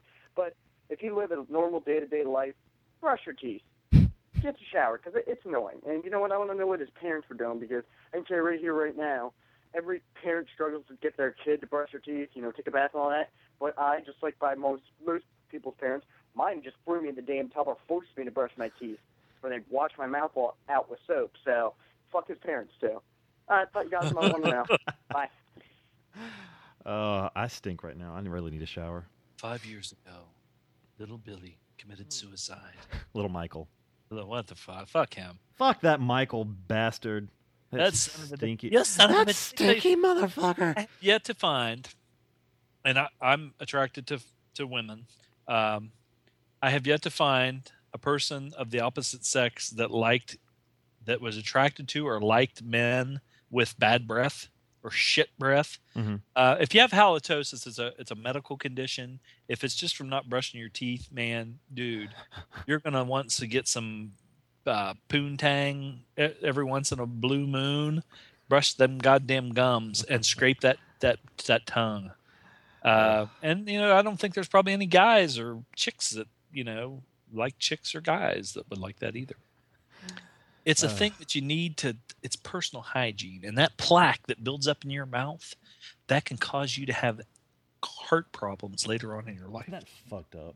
Like how weak are we that fucking dirty teeth can give us a heart attack? I remember the first time that my dad told me to put deodorant on. You know, when you hit puberty, you start to stink because you get them hormones going and jizz is coming out your nostrils and your fucking ear holes and everything. And my dad, the big fucking goofball that he is, he walks in one day and throws me. I'm sitting on the couch and he throws me a thing of Menon Speed Stick. And he goes, "You need to start putting this on." And I was like, "Why?" He said, I can't remember. He said something like, "You stink" or something like that. I said, "I don't." I got pissed. I got offended because I was a little kid, you know, probably like 12 years old or something. I said, "I don't stink." And he goes, "You stink." Start putting that on, God damn it. And then after that, I started putting it on. And now I get all these compliments. All the ladies that love to smell my pits. They just walk up. Like, here, smell this. All right, more voicemail. Wash your ass. Yes. Wash the butthole. This is Emmanuel Blessing. I'm calling for some information about Resorts360.com. What? If you would like to know more information or would like to know the purpose of this call, call 888-621-5590. 888-621. I have no idea if this is real or not. 5590. What do you want? Do it now. Call me back. I'm interested in expanding. And we would like to see if some type of a merger can be accomplished. Don't wait. Don't hesitate. Call me now. All right, man. No idea what that is. You don't know what that is either. All right, we got one more. Here we go. A more familiar voice here. Zom and Wolf, Metal Mikey. I'm going to try and keep this more precise because I realized I kind of flew off the handle on the last episode. I know. Let me just say. They know to crack, Mikey. I'm so proud that Gentleman's Guide, that he gets like 2 months behind on them, and he would call in like every other month or so. We're getting this motherfucker calling in every week. Let me say, Gentleman's Guide. Awesome. We win in the Mikey contest.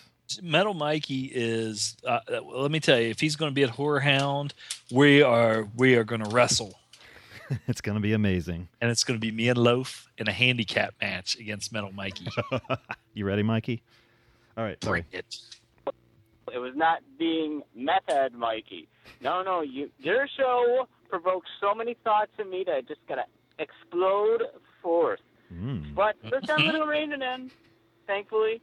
So let me just get on with my thoughts. First off, I think it's because maybe you both threatened me with my very own mortality in this episode, because you both made me nearly choke to death with your Danny Trejo telemaster concept. I was this close to being wiped out from this mortal frame. See, he said something. We talked about Danny Trejo last week. I can't fucking remember what it was. Danny Trejo and what? Or 2 weeks ago? I don't know. You listen to the show like 8 times every week, so you should go listen. I know, but I couldn't hear what he was saying. Something about I don't remember what I don't remember. Sorry. God damn it! You son of a bitch! No, I reined it in. Speak up. I kept it in, and Oh, yes, I will also mention that Zom brought up Uma Thurman. And this is a controversial point of view. I've been given shit about it before. But I am willing to say I would take Uma Thurman at any stage of her career. You know, be it her 80s, 90s output, or even right now. You know, Uma, come on over, baby. The room is always open for you. I will not kick you out of bed for getting cracker crumbs in there or whatever you're eating all the time. And I only have one movie to comment on, but I guess this is actually a benefit because I have a movie to talk about, which is Tetsuo the Iron Man. I believe I first saw it when it first originally came out on VHS. I'm not exactly sure. I will agree with your ratings, though. I mean, your ratings for the film were very fair and magnanimous. And it's not like I hate the movie. It's just sort of like, I can guarantee you it's definitely one that I don't really revisit all that often because it is such a massive assault on the senses. And I can also guarantee you this. If it's shown at an anime convention, it is not going to get, your standard female conventioneers who are all about the anime movie of the day. And It's not having gonna sex get their with Metal Mike. panties moist. Not even if they throw themselves at me at that point. I'll just drag them into the Tetsuo the Iron Man train room and they'll just dry up. Wither up like a moist towelette left overnight in a desert area. And that did not make any sense, but oh well. And That was a I think dusty I actually dated pontification. Andrea the Giant once. I'll have that actually scored to my memory. But I wanted to offer up a retraction. I did not want to stir up any controversy, so I will say this.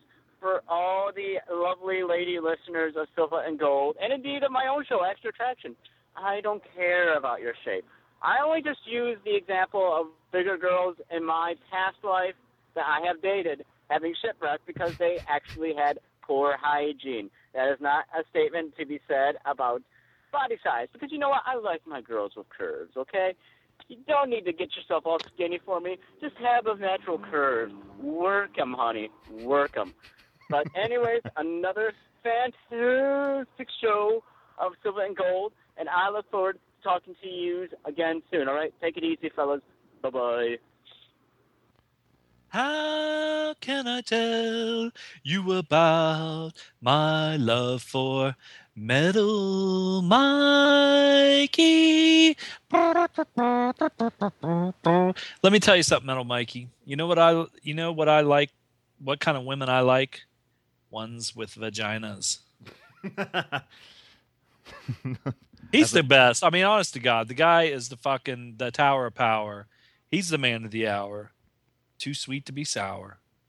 But if you don't fucking speak up when you call that goddamn line, You need to deliver. Go back a couple weeks ago and see if you can figure out the Danny Trejo thing. Oh my God. I listened to this fucking shit enough already. I have not listened to our show yet. Are you serious? I'm serious. You think we're being really successful? All those downloads are fucking me. I listen to our show every fucking day. I swear to God, if I'm cutting grass, I don't listen to anything else anymore. I'm sorry, guys, but the rest of your podcast, I can't. I am so narcissistic. I have a problem. I'm going to make my own podcast where I just sit here and talk into lame and what the fuck's the other thing called? That Guitar Hero thing. What? It's breaking down. It's the end of the show. Oh my God! Run away while you can. Son of a bitch. Almost heaven. All right, that's it for for feedback. Actually, Voice feedback. it says for the back, if you will, or What's something. the feedback line number? The feedback line number 206-339-1600. And what's the email number? The email number is 1-800-SilvaGoldPodcast@gmail.com. Minus the 1-800 part. Well, there you go. And find us on silvaandgold.com. Find us on iTunes. that group, that Facebook group. The Which Facebook fucking group, more Daddy. people are on there, and I don't know what's wrong with you people. Every day I get on there's somebody that wants to join that group. Yeah, it's God. it's like So weird. An abomination. You all you people posting all these like ass shots and Charles Napier's dong, and I keep leaving them open on my phone, and fucking I go to work and I have to show somebody something on my phone, and I hit it, I turn it on, and that's still there. I'm like, oh no, you didn't see that. That was me. I know. Cool. Women, ladies, send us your Russ Myers comments. Yes. And your shit breath stories. Shit breath, stank butt, itchy butt. Like if you've ever had like itchy butt, and when you're at work and you can't scratch and you have to sit there and take it. Danny Trejo, Andre the Giant. Danny Trejo, Andre the Giant stories. If you've ever had sex with Danny Trejo or Andre the Giant. Okay, now listen. If Andre the Giant and Danny Trejo were having sex, who would be on the bottom? No, I see Andre on his back and Trejo just It riding had that to be. shit. Trejo is on fucking Sons of Anarchy. Mhm. God, he is like 5 feet tall. Oh, is he? Yeah. He is so short. He's no Eric Roberts. He is no Eric Roberts. Okay, so next week, I'd fuck Uma too. Uma's hot. We're gonna do some, And she's had kids now too, so she can feed you. We're gonna do an old cars double feature. No idea if the first movie even has old cars in it, but we're gonna do what looks to be either a Brazilian or Portuguese film called The Man of the Year, or I'm not even gonna try to say the Portuguese name. Basically, it's a used car salesman that becomes vigilante after dyeing his hair, and he kind of looks like Anthony Kiedis on the cover. Yes. And then we're going to do Alex Cox's film from 1984 called Repo Man with We love Cox. Emilio Estevez, and we love Alex Cox and Maya Cox. And and Harry Dean Stanton's in it too. Harry Cox. Harry Cox Dean Stanton is in it too. So yeah, Repo Man and The Man of the Year. I guess the Man double feature next week too. So we'll see. Brazilian. It's Brazilian. Man of the Year is Brazilian. Yes, everybody that listens to the podcast has to go get a Brazilian before you listen to it. Get all that nappy hair peeled off down in the groin, the taint in the butthole area, and let's all do it together. And Zom's totally, almost said Metal Mikey. Zom's totally getting Cher auto-tuned here at the end, so we're completely falling apart again. So, yeah, come back next week for some fun and some more Brazilian and hair and Andre talk. Do you believe in love? That's love. I feel. Wait, fuck, I don't even know the words. You know, don't you be fucking a snob to me. I can. Wait, what is it? I can believe in life after love. I can feel something inside me say, Jesus Christ. We'll see you guys next week. Until then, this is Loaf Oot. Zom Oot. Rrrr-hee-ya.